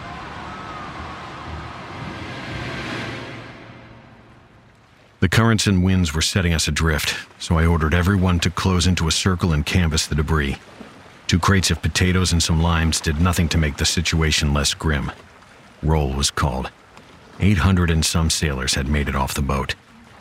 The bright, angry eye of the sun rose to its noontime zenith and forced us to submerge beneath the waves and lather our exposed skin with oil from the slick left by the ship. An engineer informed me that he had managed to send out a mayday signal, but was doubtful that it would be received, and if so, by whom. In this vast expanse of ocean, there was little in the way of activity either by friend or foe. I was going over soaked sea charts and trying to make sense of a waterlogged compass when gasps and exclamations broke the dead of the dog heat. A man was swimming towards my raft, parting the survivors like Moses had led the sea through a group of Israelites instead of the other way around. When he spoke, the uneasy suspicion in my stomach exploded into panic. I'm still thirsty. I was shocked, just as much at the sight of him as I was at the fact that he had somehow escaped his cell and the bowels of the ship. I ordered him dragged aboard and bound at the hands and gagged. Some of the men hesitated. I drew my knife, and Viscus laughed. Cut him up, Admiral. Ain't gonna do you any good. I lunged forward with a strip of cloth, losing my footing and stumbling as he laughed harder. Pretty quick to have me shut my mouth, eh? Wonder why we got I punched the rag into his mouth. He slowly rocked his head forward and regarded me with cool eyes. As I tightened the knot behind his ears, I noticed that he was not wearing a life vest. The hot, sapping hours dragged on towards nightfall, and the cool, glittering moon that rose provided relief, as did the rations of canteen water stored aboard my raft. We soon yearned for the sun, however, as the tepid waters of the Pacific grew cold and chilled us. Throughout the night, many of the wounded slipped away, the situation being so hopeless that the only rights given were a sound-off from the dog tags of the dead. Collins, Edward T., Lazar, Stephen K., Halifax, Jerome Y., and dozens of other names that were cried out in the wet darkness that lapped at our spirits, both above and below, as it began to rain. Black clouds extinguished the moon and stars. The devil himself could have been in the raft next to me, and I would have been none the wiser. For all that was yet about to happen to us, he probably was. As the first pale yellow streaks of dawn broke the thick morning gray, I saw that Viscus was still bleeding from the gash in his forehead. Thin, watery blood ran down the side of the raft and dripped into the water. A predatory silhouette passed beneath the dispersing droplets. Its fin rose and split the surface. Shark! The sea roiled as the men swam about in panic. Seeing an opportunity to stem the pandemonium and give Viscus his, I shoved him into the sea. The shark turned and circled Viscus, who thrashed and gnawed at his gag. Loathing coasted through me as its streamlined shape drew to mind the Japanese torpedo. But I also felt a sense of primordial glee. In the eerie silence, hundreds of pairs of eyes followed the revolving fin before settling on the man stewing at its center. It was a scene from the brink of abject savagery, us all watching him like that. The penultimate point before a free-fall plunge that would take us to depths darker and deeper than the ocean that we were dying in. The shark swam faster still, its gray-white body becoming blurred streaks. A small whirlpool eddied around Viscus, spinning him slowly to face me. His eyes met mine just as the gnashing mouth spat out the tattered gag, spraying blood all over ragged lips in a barbaric scream. The shark snapped from its path and exploded out of the water, soaring into the raft next to mine and clamping its jaws down on the engineer. Its crashing bulk raised a wave that bucked me into the ocean. Beneath the surface, the engineer's gurgled scream sounded over the muffled crunching of bone. I rose to full-blown panic. More fins zipped across the water, picking men off and dragging them away. I steeled myself to remain as still as I could, watching in terror as the sharks passed by me only to tear a nearby man apart. Some approached me, twitching and quivering with bloodlust, but they would suddenly change direction and shoot to the outer edges of the spreading, reddening blot that marked our misery. Then, in a flash, the blood blitz was over. Not even 90 seconds after the sharks had appeared, they were gone. What was left was stunned silence, and Viscus, still adrift in the middle of it all, laughing. He kicked to my raft and wormed his way aboard, arms still bound before him. He surveyed the survivors. Who wants a drink? Faces blank with trauma instinctively turned towards the noise without showing any understanding of the words. I ain't had a drop since yesterday morn, and I sure am thirsty. He looked at the canteen stored in the corner of the raft, and on wobbling legs walked over to them. Viscus! Bet we could all use a bit to drink, eh? Ha ha ha! Stand down, Viscus! Stand down! I clambered aboard and drew my knife. Viscus knelt and awkwardly scooped up several of the canteens like baby turtles. He cooed and rocked them in his arms, back and forth. I took a step forward and Viscus's head snapped up. His eyes narrowed as he swung his arms faster. A canteen tumbled and bounced on the floor of the raft. "Put them down, Joseph. Please." What do you say, Admiral? What's a drop of sin in the ocean of evil? He flung the canteens overboard with a last wild swing, and a collective roar rose up from the sailors, their days broken by rage. I was already mid-lunge, the point of my knife aimed at the softness of his stomach, and sharper than any hate I could have felt for another man. I hated him. I hated him to the core, and I wanted him gone. To the core it went, cutting through the rope that bound him and up to the hilt. Blood splashed up my forearm. The cries of the sailors cut off like my knife had severed their vocal cords. I stood back, panting. Viscus looked down. With both hands, he slowly pulled the blade out of him, inspected it for a moment, and then thrust it into a canteen at his feet. He lifted it and drank deeply from the puncture. After a few seconds, the reddish-brown water spurted from the hole in his stomach. He tossed the hollow can aside, smacking his tattered lips and wiping his mouth with the back of his hand. And would you believe I'm still thirsty? The sum of it all confronted me, making me believe. A man who had escaped the sealed brig of a sinking ship. The same man who floated without a life vest, who would not stop bleeding, who even the sharks refused to bite. He thirsted, but could neither slake it nor go about dying even when I stabbed him. Viscus never survived. He was a dead man, stuck living. What did that make the rest of us? Every one of you! We're all in it! He turned to the sailors, spreading his arms out in benediction. You thirst, you starve, you bleed, you burn and you freeze and you float, but you can't die! The remaining men looked at each other uneasily. Their own suspicions of our strange circumstances were being given unwilling life as well. Because we've all done something to deserve it. And so we go and the sea will take us. Not a moment sooner. He turned to me before he dove in. Something tells me you'll be here a while, Admiral. I sank to my knees and picked up a canteen with shaking hands. I upended it, and the unpleasant film of salt water washed away, but the cotton-mouthed ache for water resurfaced as soon as it had run down my throat. I didn't know he was in the garage. I wouldn't have burned it down if I knew he was in the garage. Oh, no. I removed my life vest and slipped into the water, limp as a withered wheat stalk. I did not sink. My God, I did not sink.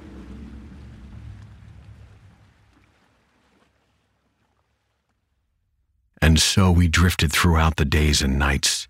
Some of the men found comfort in companionship as they had before. But instead of swapping tales of women and scars and dogs, they spun yarns from the fabric of their sins. Others spiraled into madness, becoming blithering messes who confessed everything they had ever done in hopes that the suffering would end. That was how the true marks of those among us were revealed. Thieves, arsonists, rapists, murderers, and worse. A man confessed to cannibalizing corpses on the battlefield when he was stationed in North Africa. A second said he had drowned his retarded infant in the bathtub because he wanted a kid who could play ball. Yet another had flown into a blind rage when an elderly couple refused to buy the life insurance he was selling, so he showed them the consequences of not owning a policy. We were a flotilla of the most depraved and sordid that mankind had to offer, armed to the teeth with wrongdoing and regret and shame. And the ways they went. Have you ever seen a man laugh as his entrails unspool, muddying the water while a flurry of sharks tear through it like razor blades through paper daisies? How about a man who sits as calmly as one would in a dentist's chair while gulls excise his eyes and tongue? Some went quietly, as quiet as they were about whatever it was that had caused them to drift.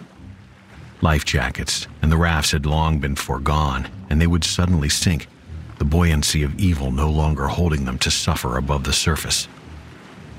I lost track of the days long ago, and I think the hours drag on longer than they were ever meant to. It's a peculiar sort of limbo I find myself in, and I really do mean myself. Viscus was right. I'm alone out here. He had spent much of the time floating on his back, looking up at the sky and not saying a word. It was fitting that it was just him and I at the end. The only remnant from my past life was my hatred for him, but had been too blanched by the sun and salt. When the last man slipped beneath the surface, he said, "Just you and me, Admiral?" "Yes." "Why'd you want to frame me for murdering Father Bonnie so bad?" "Because you did." "Guess it don't matter now. Matters to me, though, and to Father Bonnie, I guess." He looked me in the eyes, and I saw the hard truth. "I was fiending for some liquor, and I did filch the wine. But when I hit Father Bonnie, he went down breathing. I remember that. He went down breathing, and he laid there breathing." An ember of my old hatred sparked into fiery new life. "Breathing real slow. Probably put him in a coma. But a coma ain't dead, Admiral. Dead's a knife to the gut." He drank seawater and it shot out through the hole in his stomach like a surfacing whale. "Can't quite say it was me who killed him then. That's on you. So that's my secret. What's yours? Who are you talking to on the radio?" "You killed him. Why do you think we're stuck out here?" "They never said I was a good man. All I said was I didn't murder the priest. That's on you." "Shit, I'm still thirsty. So come on, Admiral. Who are you?" The roar that ripped from my chest drowned out everything but the percussion of hate beating thickly between my ears. I thrashed towards Viscus, intent on tearing him apart, when a massive red tentacle rose from the water and pushed me back. It flailed through the air before it found Viscus and wrapped around him. The chitin-edged suckers impressed half-dollar-sized blood billets on his face and neck. At the edge of the darkness beneath us leered the yellow, vengeful eye of the giant squid. The tentacle tightened. Viscus's face turned purple and his eyes bulged. With the noose affixed, the trap door was sprung, except it was as if gravity had reversed. Viscus zipped away, flung headfirst down into the black below. My initial glee evaporated, and even at its paramount it felt hollow. I felt like a husk, like a papier-mâché mountain with all of its insides scooped out. Viscus was gone, but what could be worse than how he went? Well, that one's easy enough. Never leaving. I know why I'm the last one left. The deal was for capture at Hanoi, surrounded and bloodless. No one was supposed to die. Fucking Viscus. Yamamoto must have heard my panic over the radio, the sharp inhale of my breath as I dropped the mic when he saw me. I should have seen it coming, but the Japs are a careful bunch, and I suppose a traitor cannot bemoan betrayal. I wonder if Aisha will find another man, and at what age Franklin will realize he doesn't look like his new father or the other boys at school. I wonder if she'll get a country house away from her tenement flat, and a bank account full of yen for a new life like she was supposed to. Like we were supposed to.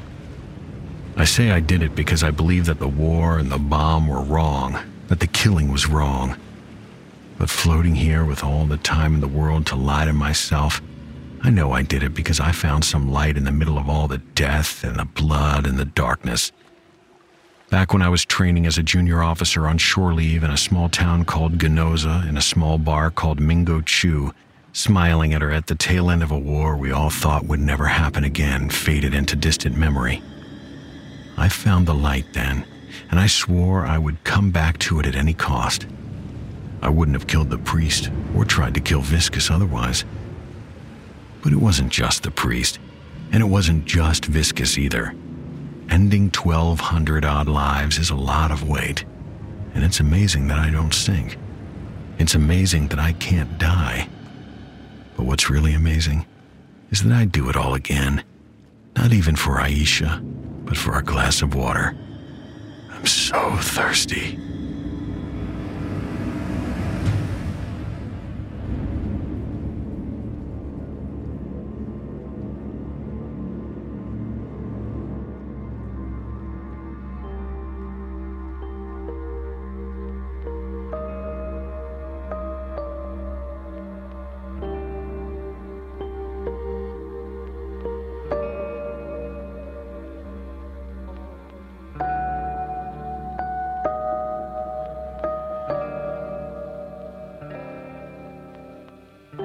In our final tale, we join a man suffering from loss who finds solace in religion.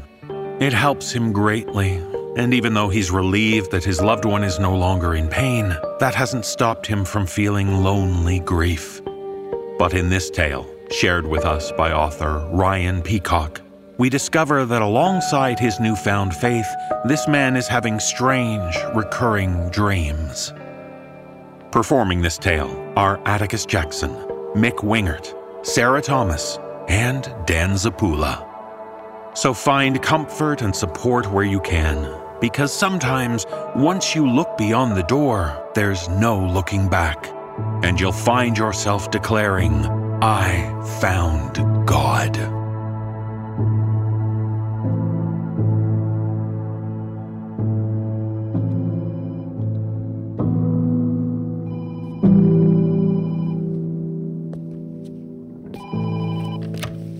I was relieved when I got the call that Patricia had died. Cancer is a cruel monster.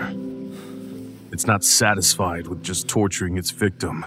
It tortures those around them, too. Watching Patty wither away from the chemo, knowing we were just prolonging the inevitable, may have been worse than just letting her die.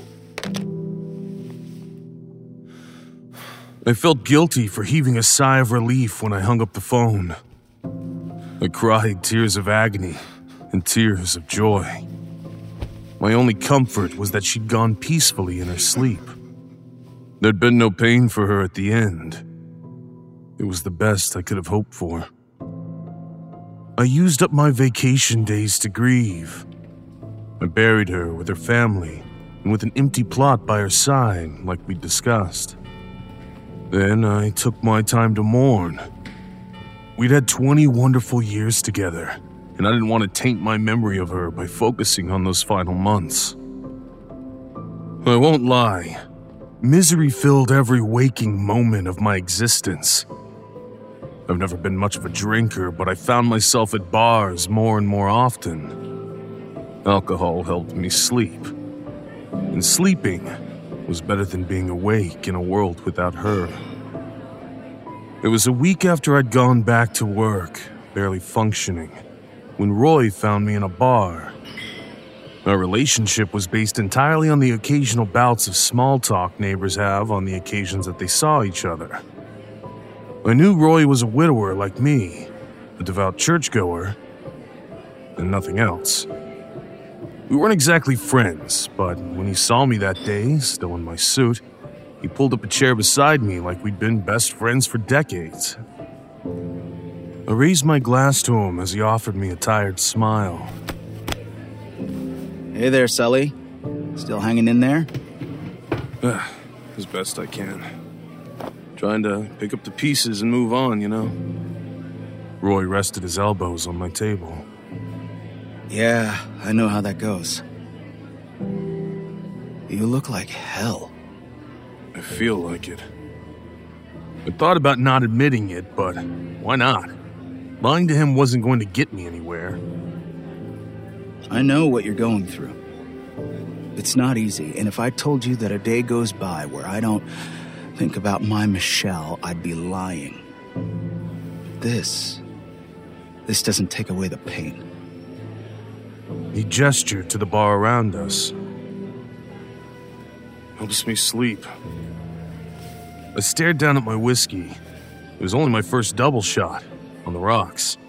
It used to be only for special occasions. So does a good workout, but you're not on a treadmill right now, are you? You know, I never figured you for much of a drinker, and it pains me to see you sitting all by yourself like this. Take it from me. Loneliness is the worst thing a man in your position can have. Mix that with booze, and you've got a bad combination right there. You have a better idea? As a matter of fact, I do. I was thinking, why don't you come to church with me on Sunday? I don't know if you're a religious man, but I think it might do you a bit of good. The good people there. The community really helped me after I lost my wife. And maybe some company might do you some good. I wanted to ask how church was going to help my misery, but But listening to Roy's words, it did make me think. I'd never been too sure if I believed in a god or not. I always supposed that the thought of a benevolent power was more comforting than the thought of nothing being there. Just promise me you'll think on it, all right? Yeah, I promise. When I said it, I had no intention of going. Roy gave me a smile and patted me on the shoulder before waving over a waitress. He didn't leave like I'd expected him to. Instead, we had dinner together, making small talk. It was nice.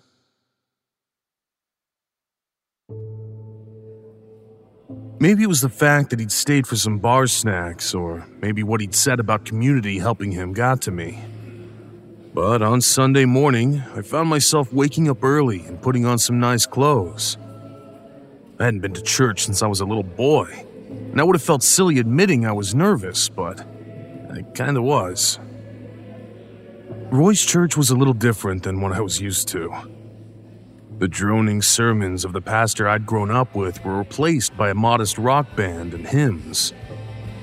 Pastor Sam spoke with the kind of fire I'd only seen on televised sermons from southern megachurches. But I got a feeling of sincerity from him. His message wasn't one of damnation and hellfire, but of salvation and love. I think it was what I needed to hear at the time. The next week, I found myself at church with Roy again, and the week after that, and the week after that. It became part of my weekly routine, and you know what? I started to enjoy it. The community was welcoming.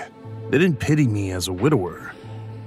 They valued me as a broken man looking for somewhere to fit in. As the weeks crept by, I found myself smiling more often. I could laugh again. I joined the members of the congregation on their after-church brunch. I found out that, for all his godly conviction, Pastor Sam had one hell of a knack for a dirty joke. But most importantly, I made friends. I started to heal. The drinking stopped for the most part. I'd have something small during late-night gatherings, but I didn't need it to sleep anymore. I found myself sleeping more restfully without it. Often in my dreams, I'd see Patty. I'd replay some of our best memories together. She was as beautiful as she'd always been, her smile unchanged by the ravages of time.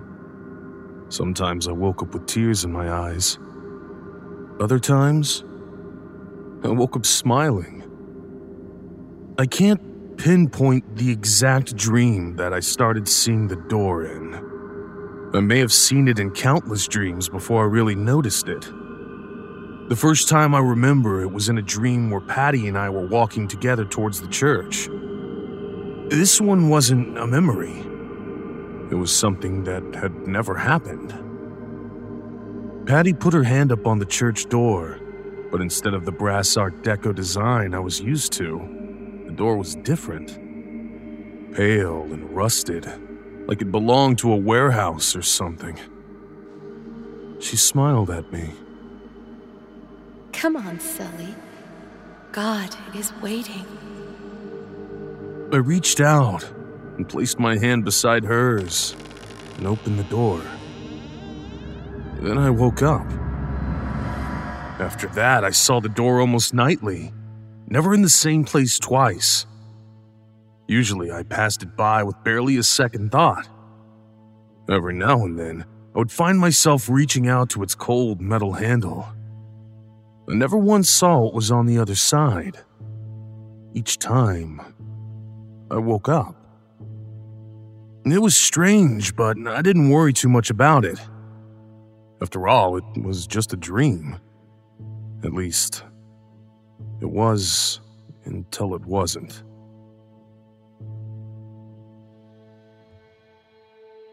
It was a particularly hot July that year. I'd figured I'd spend my weekend handling whatever household chores I could get around to. For starters, I planned on mowing the lawn. I'd run out to do some grocery shopping first and grab some fuel for the mower. The groceries were left on the counter. I took a bunch of bananas from one of the bags and ripped one off for a quick breakfast before I took the gas out to the shed.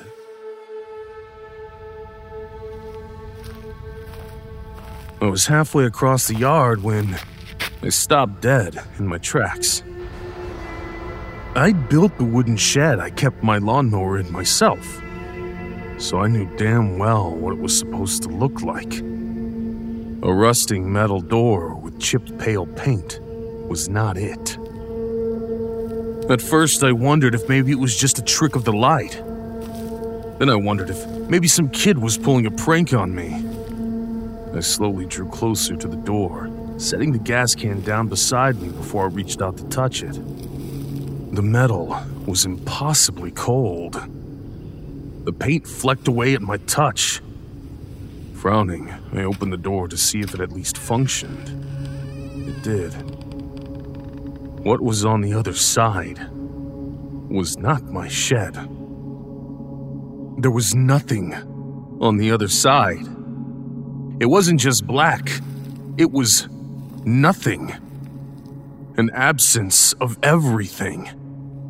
I stared into that void, unable to explain what I was looking at for the longest time.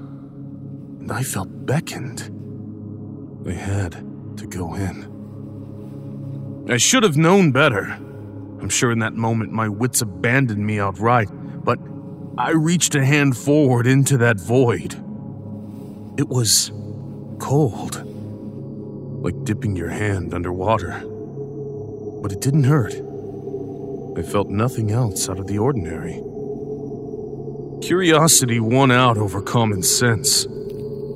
I stepped forward through the void and into the other side.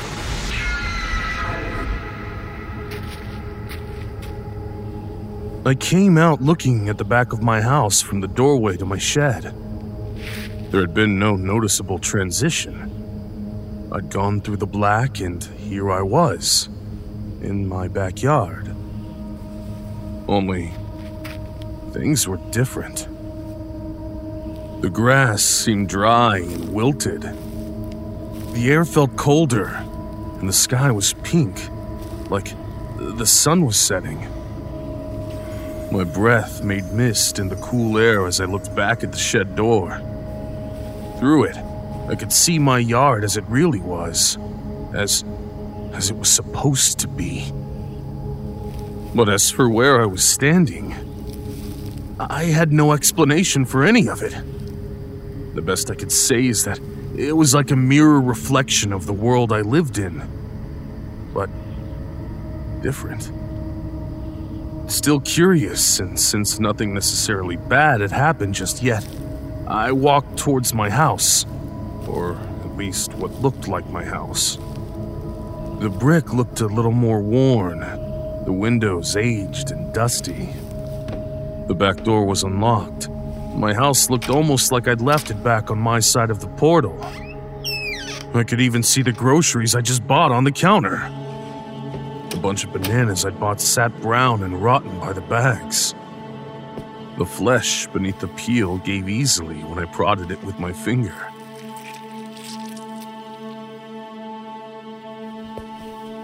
I checked my fridge. No electricity. And the smell of all the rotted food made me close that pretty damn quickly. I made my way back outside, taking advantage of my elevated porch to survey the nearby houses in my suburb. There wasn't a sign of life anywhere. No birds, no animals, no people. I'd recalled hearing some kids a few doors down before, and I could see the worn old playhouse where they'd been on the other side of the portal. No sign of them on this side. I headed back towards the shed, where I could still see the glow of my world. As I reached the door, I saw movement out of the corner of my eye, on the roof of one of the nearby houses. I looked up at it, but saw nothing. For a few moments I stared, but the other world remained silent, save for the gentle whispering of the wind. I walked through the shed door again, and I returned to my world. Again, I was facing my house, The July heat was back. The kids from a few doors down yelled and screamed as they played. I was back. I looked back towards my shed and saw the familiar wooden door, closed and locked like it was supposed to be. That rusted metal door was gone.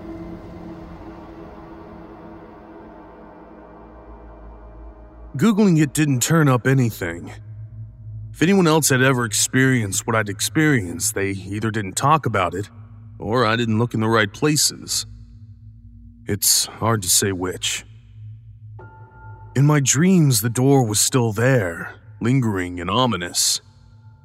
As always, opening it woke me up, as if I couldn't understand what was on the other side while I was asleep. I honestly wondered if maybe I'd been dreaming when I'd gone through the damn thing in the first place. It was almost 3 weeks before I saw it again. But when I did, I knew damn well I was wide awake. I just finished a meeting at work about our monthly revenue goals. I could tell from the looks on my team's face that this was just an interruption to their actual workload, and so I tried to keep it brief. I got the feeling they appreciated that. I'd just gotten back to my office after getting a coffee and closed the door. I sat down behind my desk to get back to work when I saw it.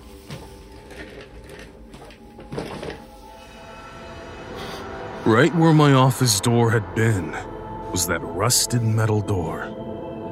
It sat there, almost like it was beckoning me, begging me to come through again. For the longest time, I could only stare, unsure whether or not I should go through. Finally, I rose to my feet and looked through the small window in my office. Outside, the people in their cubicles were distracted with their own jobs. Stacy from HR walked right past my window, and if she noticed the door, she gave no indication of it. I reached out to that cold metal handle again and opened it, finding the same infinite void. I didn't hesitate as long to step inside this time.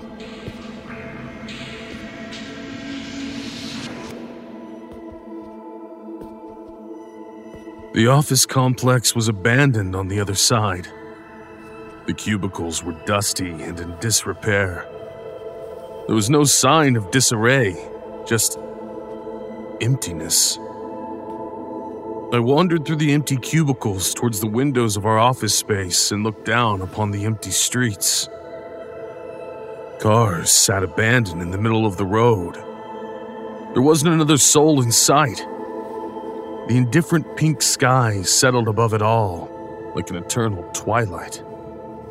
Looking at the sky this time, I realized that there was no sun. It was pink and bright, but I couldn't tell where the light came from. It just was. I looked up at the building adjacent to my own, wondering if maybe I could catch a glimpse through the windows and see if anybody else was inside. I squinted, and for the briefest moment, I saw movement. A loping quadrupedal gait flickered through the windows. I tried to track it with my eyes, but whatever it was, if it was anything at all, was gone as quickly as I'd seen it. I backed away from the window and looked back towards the door. It hung open, my office sitting on the other side. It occurred to me that this time was different than last time. Last time I'd come out facing the same way I'd gone in. This time, I'd gone through it like it was a regular door. Only I'd come out in the other world. I couldn't quite grasp the significance of that, but the detail didn't escape me. My explorations around the office space weren't particularly fruitful. The world around me was in a similar state of abandoned decay, and as fascinated as I was, staying there felt like trespassing. It was both intoxicating and terrifying at the same time. I might have stayed about a half hour or so before I decided to return to the door. A small part of me feared it wouldn't be there when I went back, but it was. I'd been about to go through when it dawned on me that I needed proof of this expedition. I stopped just outside the threshold and looked back at the cubicles behind me. On a whim, I reached out to grab a stapler off a nearby desk. It was rusted and worn, but it would have to do. With that, I stepped back through the door and back into my world. Just like before, the metal door was gone again when I looked back. My own office door sat there where it belonged.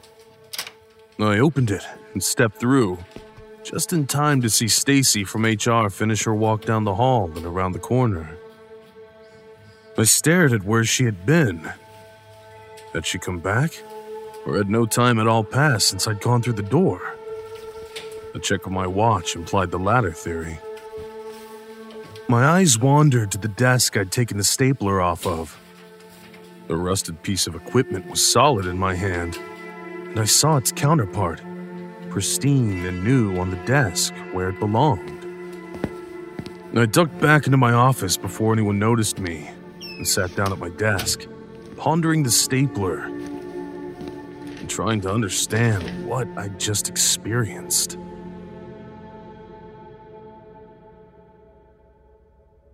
I came to a few uneasy conclusions. The door had some sort of connection to my dreams. After seeing it at work, it appeared every time I went to sleep. Interacting with it always caused me to wake up. I entertained the thought that the door was some sort of conduit between the waking and dreaming world, but the world has never been dilapidated or abandoned in my dreams. I wondered if it was some sort of subconscious thing. More solidly, I knew things could be brought back and forth between the other world and my world. Beyond that, I had precious few answers, and the notion of finding the door again both excited and terrified me. The latter mostly because I was worried I was crazy. I hadn't told anyone. Not yet. I wasn't entirely sure who to tell. As the week ended and Sunday rolled around, I sat in church beside Roy and listened to Pastor Sam speak about our divine destiny. He spoke about how God called us each into a unique path. My mind shifted to the door again. As the sermon ended and most of our little group got ready for brunch, I stood up and excused myself from Roy to approach the pastor up front. Good sermon today, Father. He smiled warmly at me. Sam was a younger man, barely 30, but he had the eyes of an old soul. Oh, I thought I'd mix it up a little. I was meaning to talk to you about something, though. Listening to you speak today, it got me thinking. Do you think you have a moment? Of course I do. What's on your mind, Sully? You mentioned divine purpose, how it presents itself in all sorts of different ways. How there are different doorways to find it. Is it possible to see those in your dreams? I felt stupid asking that, but the pastor didn't seem to share the sentiment.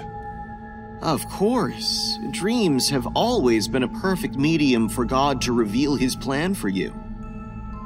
I nodded and hesitated before continuing. Well, I suppose this will sound a little strange, but I've been seeing a door. The pews were about empty now. We were alone at the altar. In your dreams? I didn't want to tell him I'd seen it in real life, too. Yes. Every time I touch it, though, I wake up. The pastor thought on it for a while before heading towards the door with the rest of the congregation. I followed his slow, deliberate pace. It might mean you're not ready to see what's on the other side. Or it might be nothing at all. Dreams can be weird. Maybe God is just telling you you're being called. Maybe what's on the other side of that door is important for you to see, and you need to seek it out for yourself. Maybe so. Thanks, Father.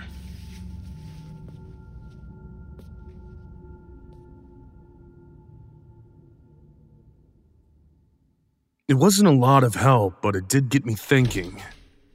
As soon as I got home from the brunch, I sat down on my couch and faced my front door. Pastor Sam had advised I seek the door out. But to my knowledge, I'd never seen a door like that before. The chipped paint matched no building I could remember. I know people usually don't remember every door they've ever gone through, but this one truly didn't seem familiar. After some thought, my mind went elsewhere. Maybe I didn't need to seek the door out physically. It seemed to just appear at random. But maybe I could call it to me. I stared at my own front door thoughtfully before imagining that rusted metal one in its place. I imagined the chipped paint, the cold touch. I focused as hard as I could, sitting there and staring until I felt like an idiot. And for a moment, I was sure I really did see it. Staring intently, I stood up and took a few steps closer.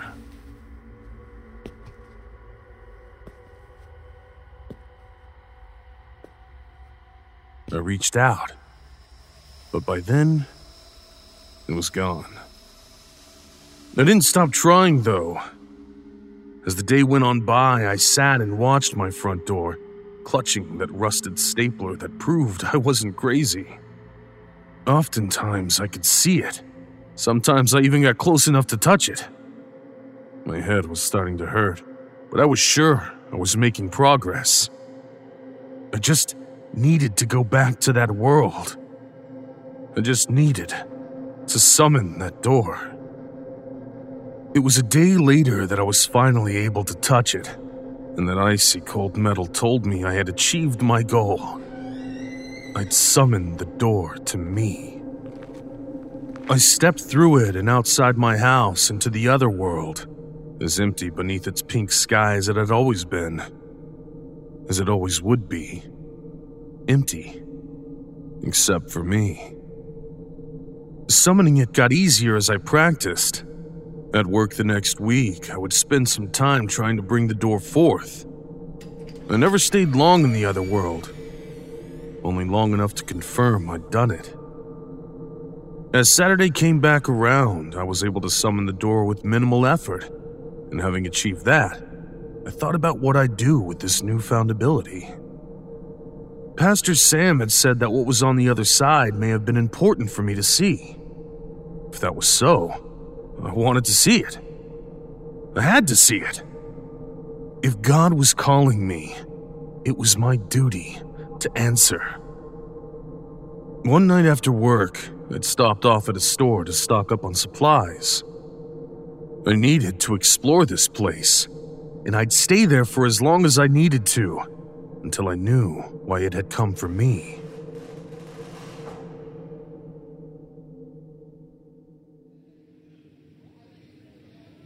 I went through the door for the last time on Sunday, after brunch.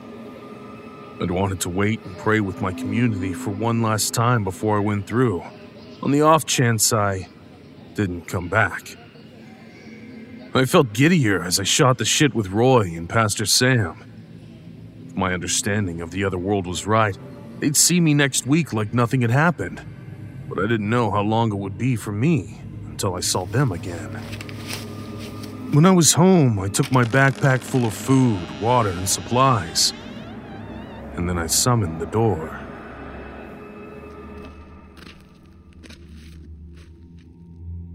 Stepping out under that pink sky was soothing, and I looked around for some sort of heading on where to go.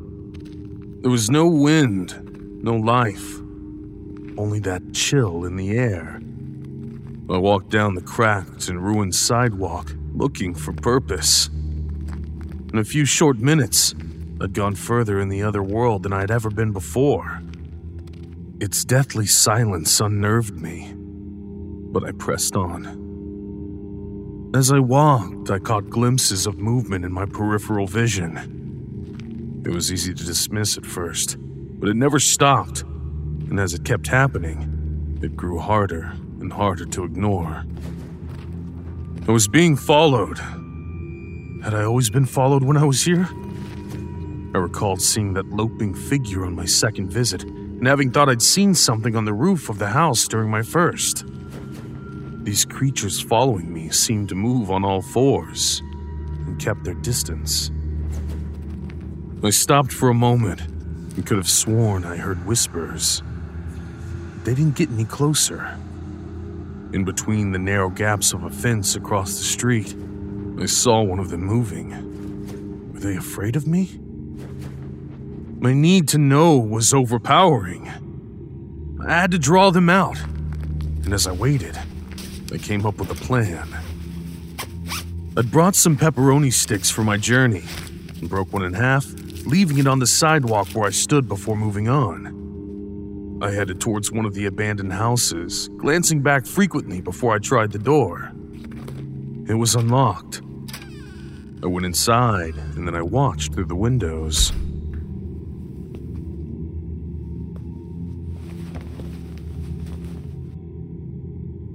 My plan had worked. Shortly after I'd left, I watched something climb down from behind the roof of a nearby house. It moved slowly and cautiously, long slender limbs dragging it forward before it dropped down into the dry grass.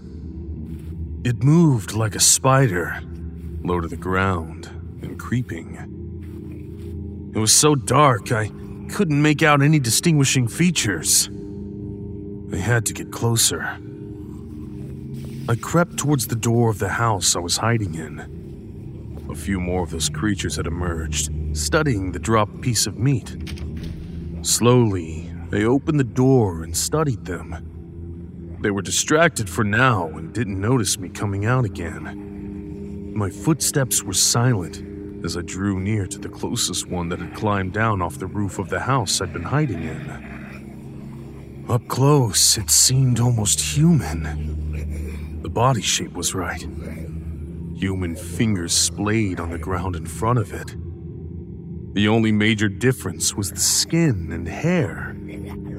The creature was bald, and its skin was so impossibly black, it seemed almost burnt. I stopped in my tracks, looking at this thing. I didn't understand how something could seem so human, and yet so bestial at the same time.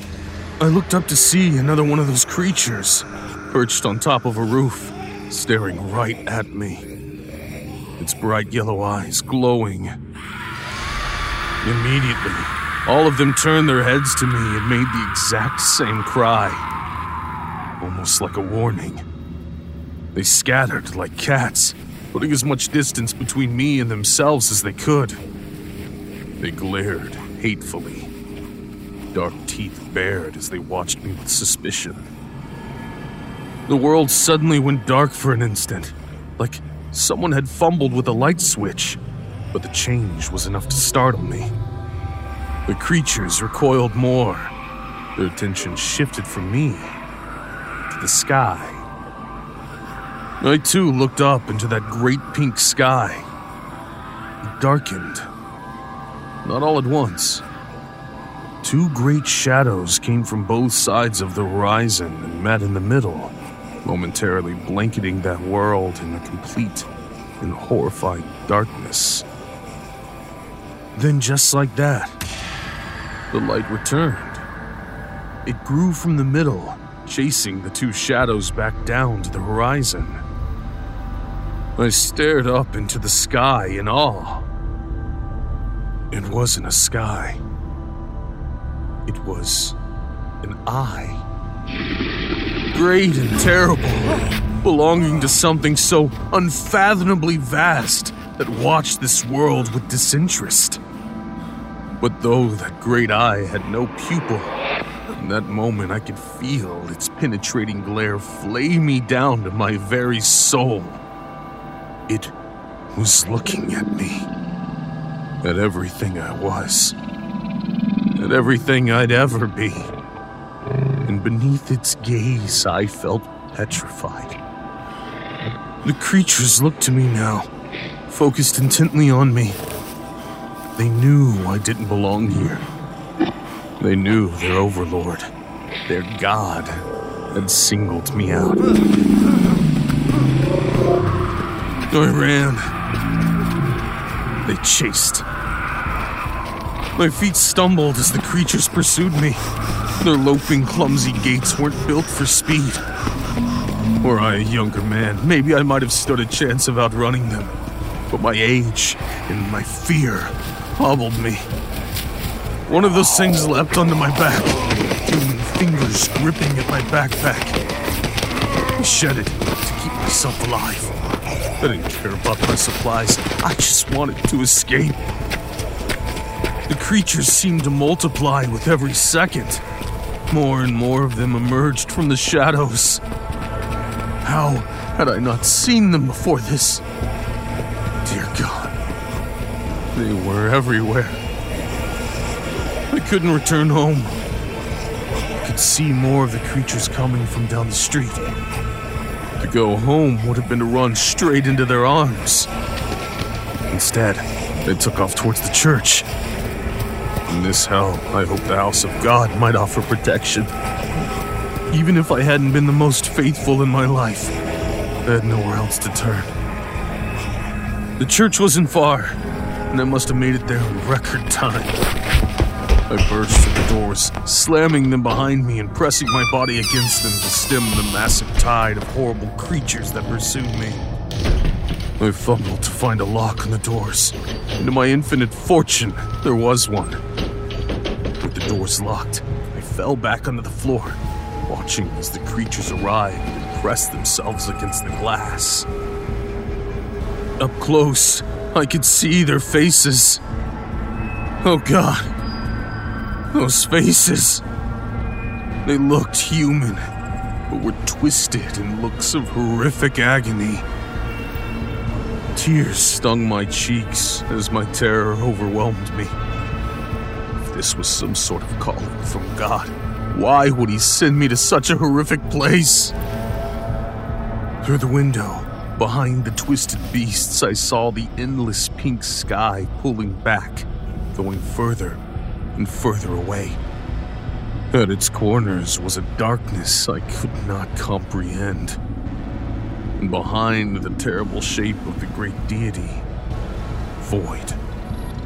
I am thankful for that void, since it meant I didn't have to see the shape of that horrible thing above this wretched earth. But whatever it was, made the vaguest of movements as it reached out to me. The earth shook violently. Some of the twisted beasts recoiled and fled. This was not a good sign. Those that remained watched me silently, and I could have sworn I heard them laughing. For a moment, the air was thick with painful anticipation. I crawled away from the windows and into the chapel. Even in the strange light from the accursed being that ruled this place, the chapel was still bright enough that I could see the world around me. I heard the cackling of the beasts outside, and the earth beneath me trembled. I needed to get out of there.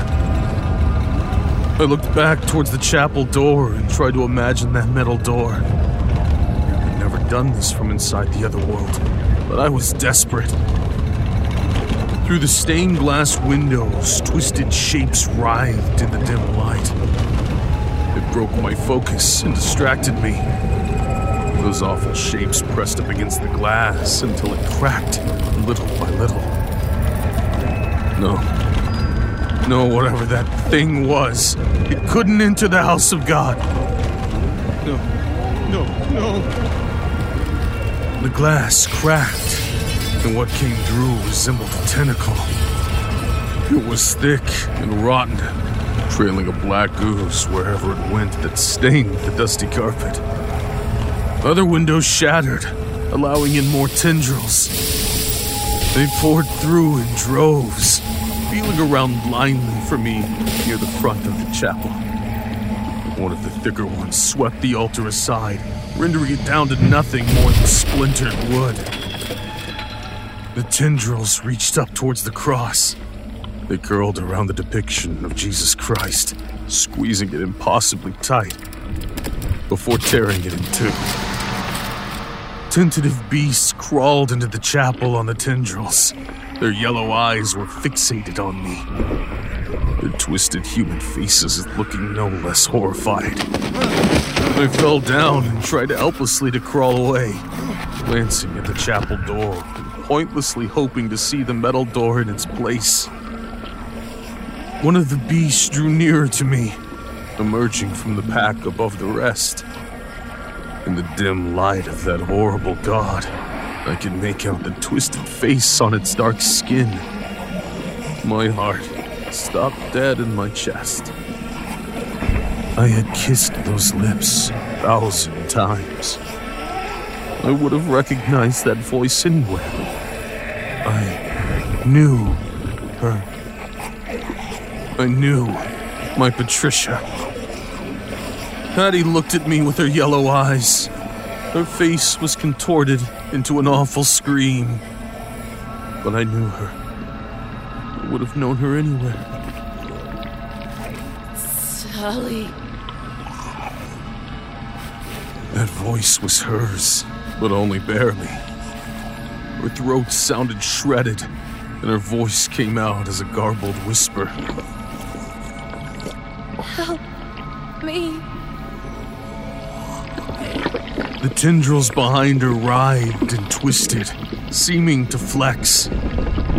Some of them pulled back, ripping away the ceiling of the church and exposing nothing but that black void above.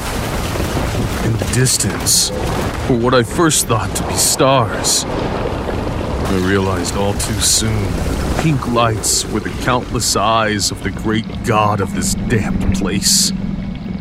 The only god. One of the tendrils wrapped around Patty's body and ripped her up into the sky.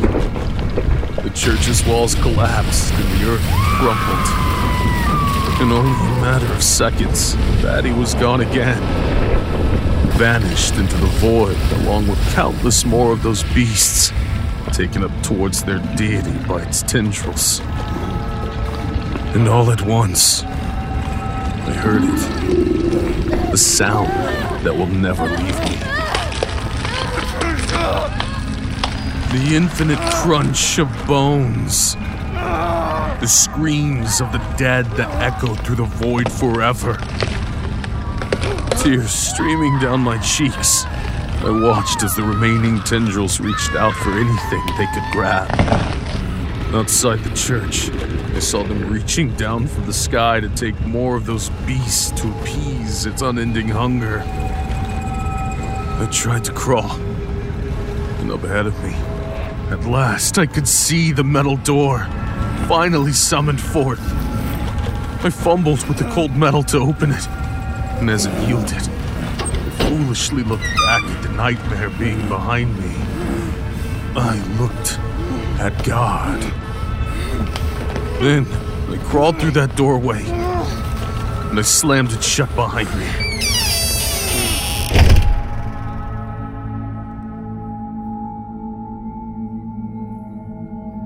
Pastor Sam died in the church collapse that day. No one knows what caused it. No one except for me. Roy walked with me tiredly as we exited his funeral. He's in a better place now. He would have told us to rejoice. Death ain't the end. It isn't. But that's no reason to rejoice. I've had time to think about what I saw. I don't sleep much anymore. And on the occasions where I see the door, I don't go near it. Not even when I hear the desperate scratching at the other side. No. Death isn't the end. But I wish that it was.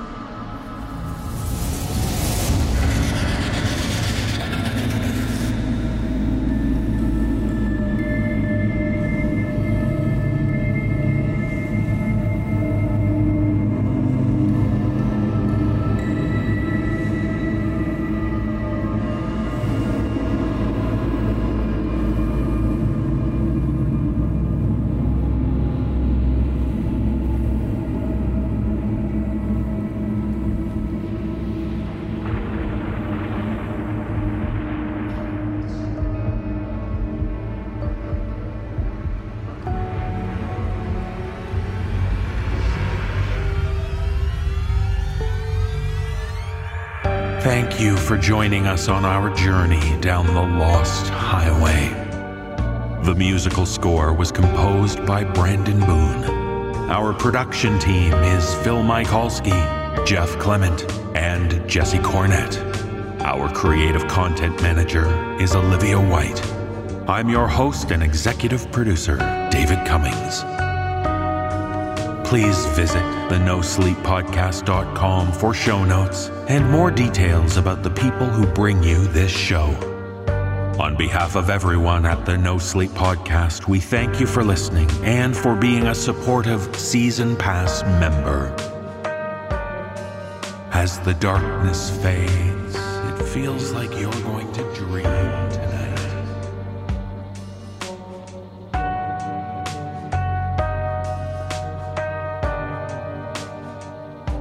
This audio production is copyright 2020 by Creative Reason Media, Inc., all rights reserved. The copyrights for each story are held by the respective authors. No duplication or reproduction of this audio program is permitted without the written consent of Creative Reason Media,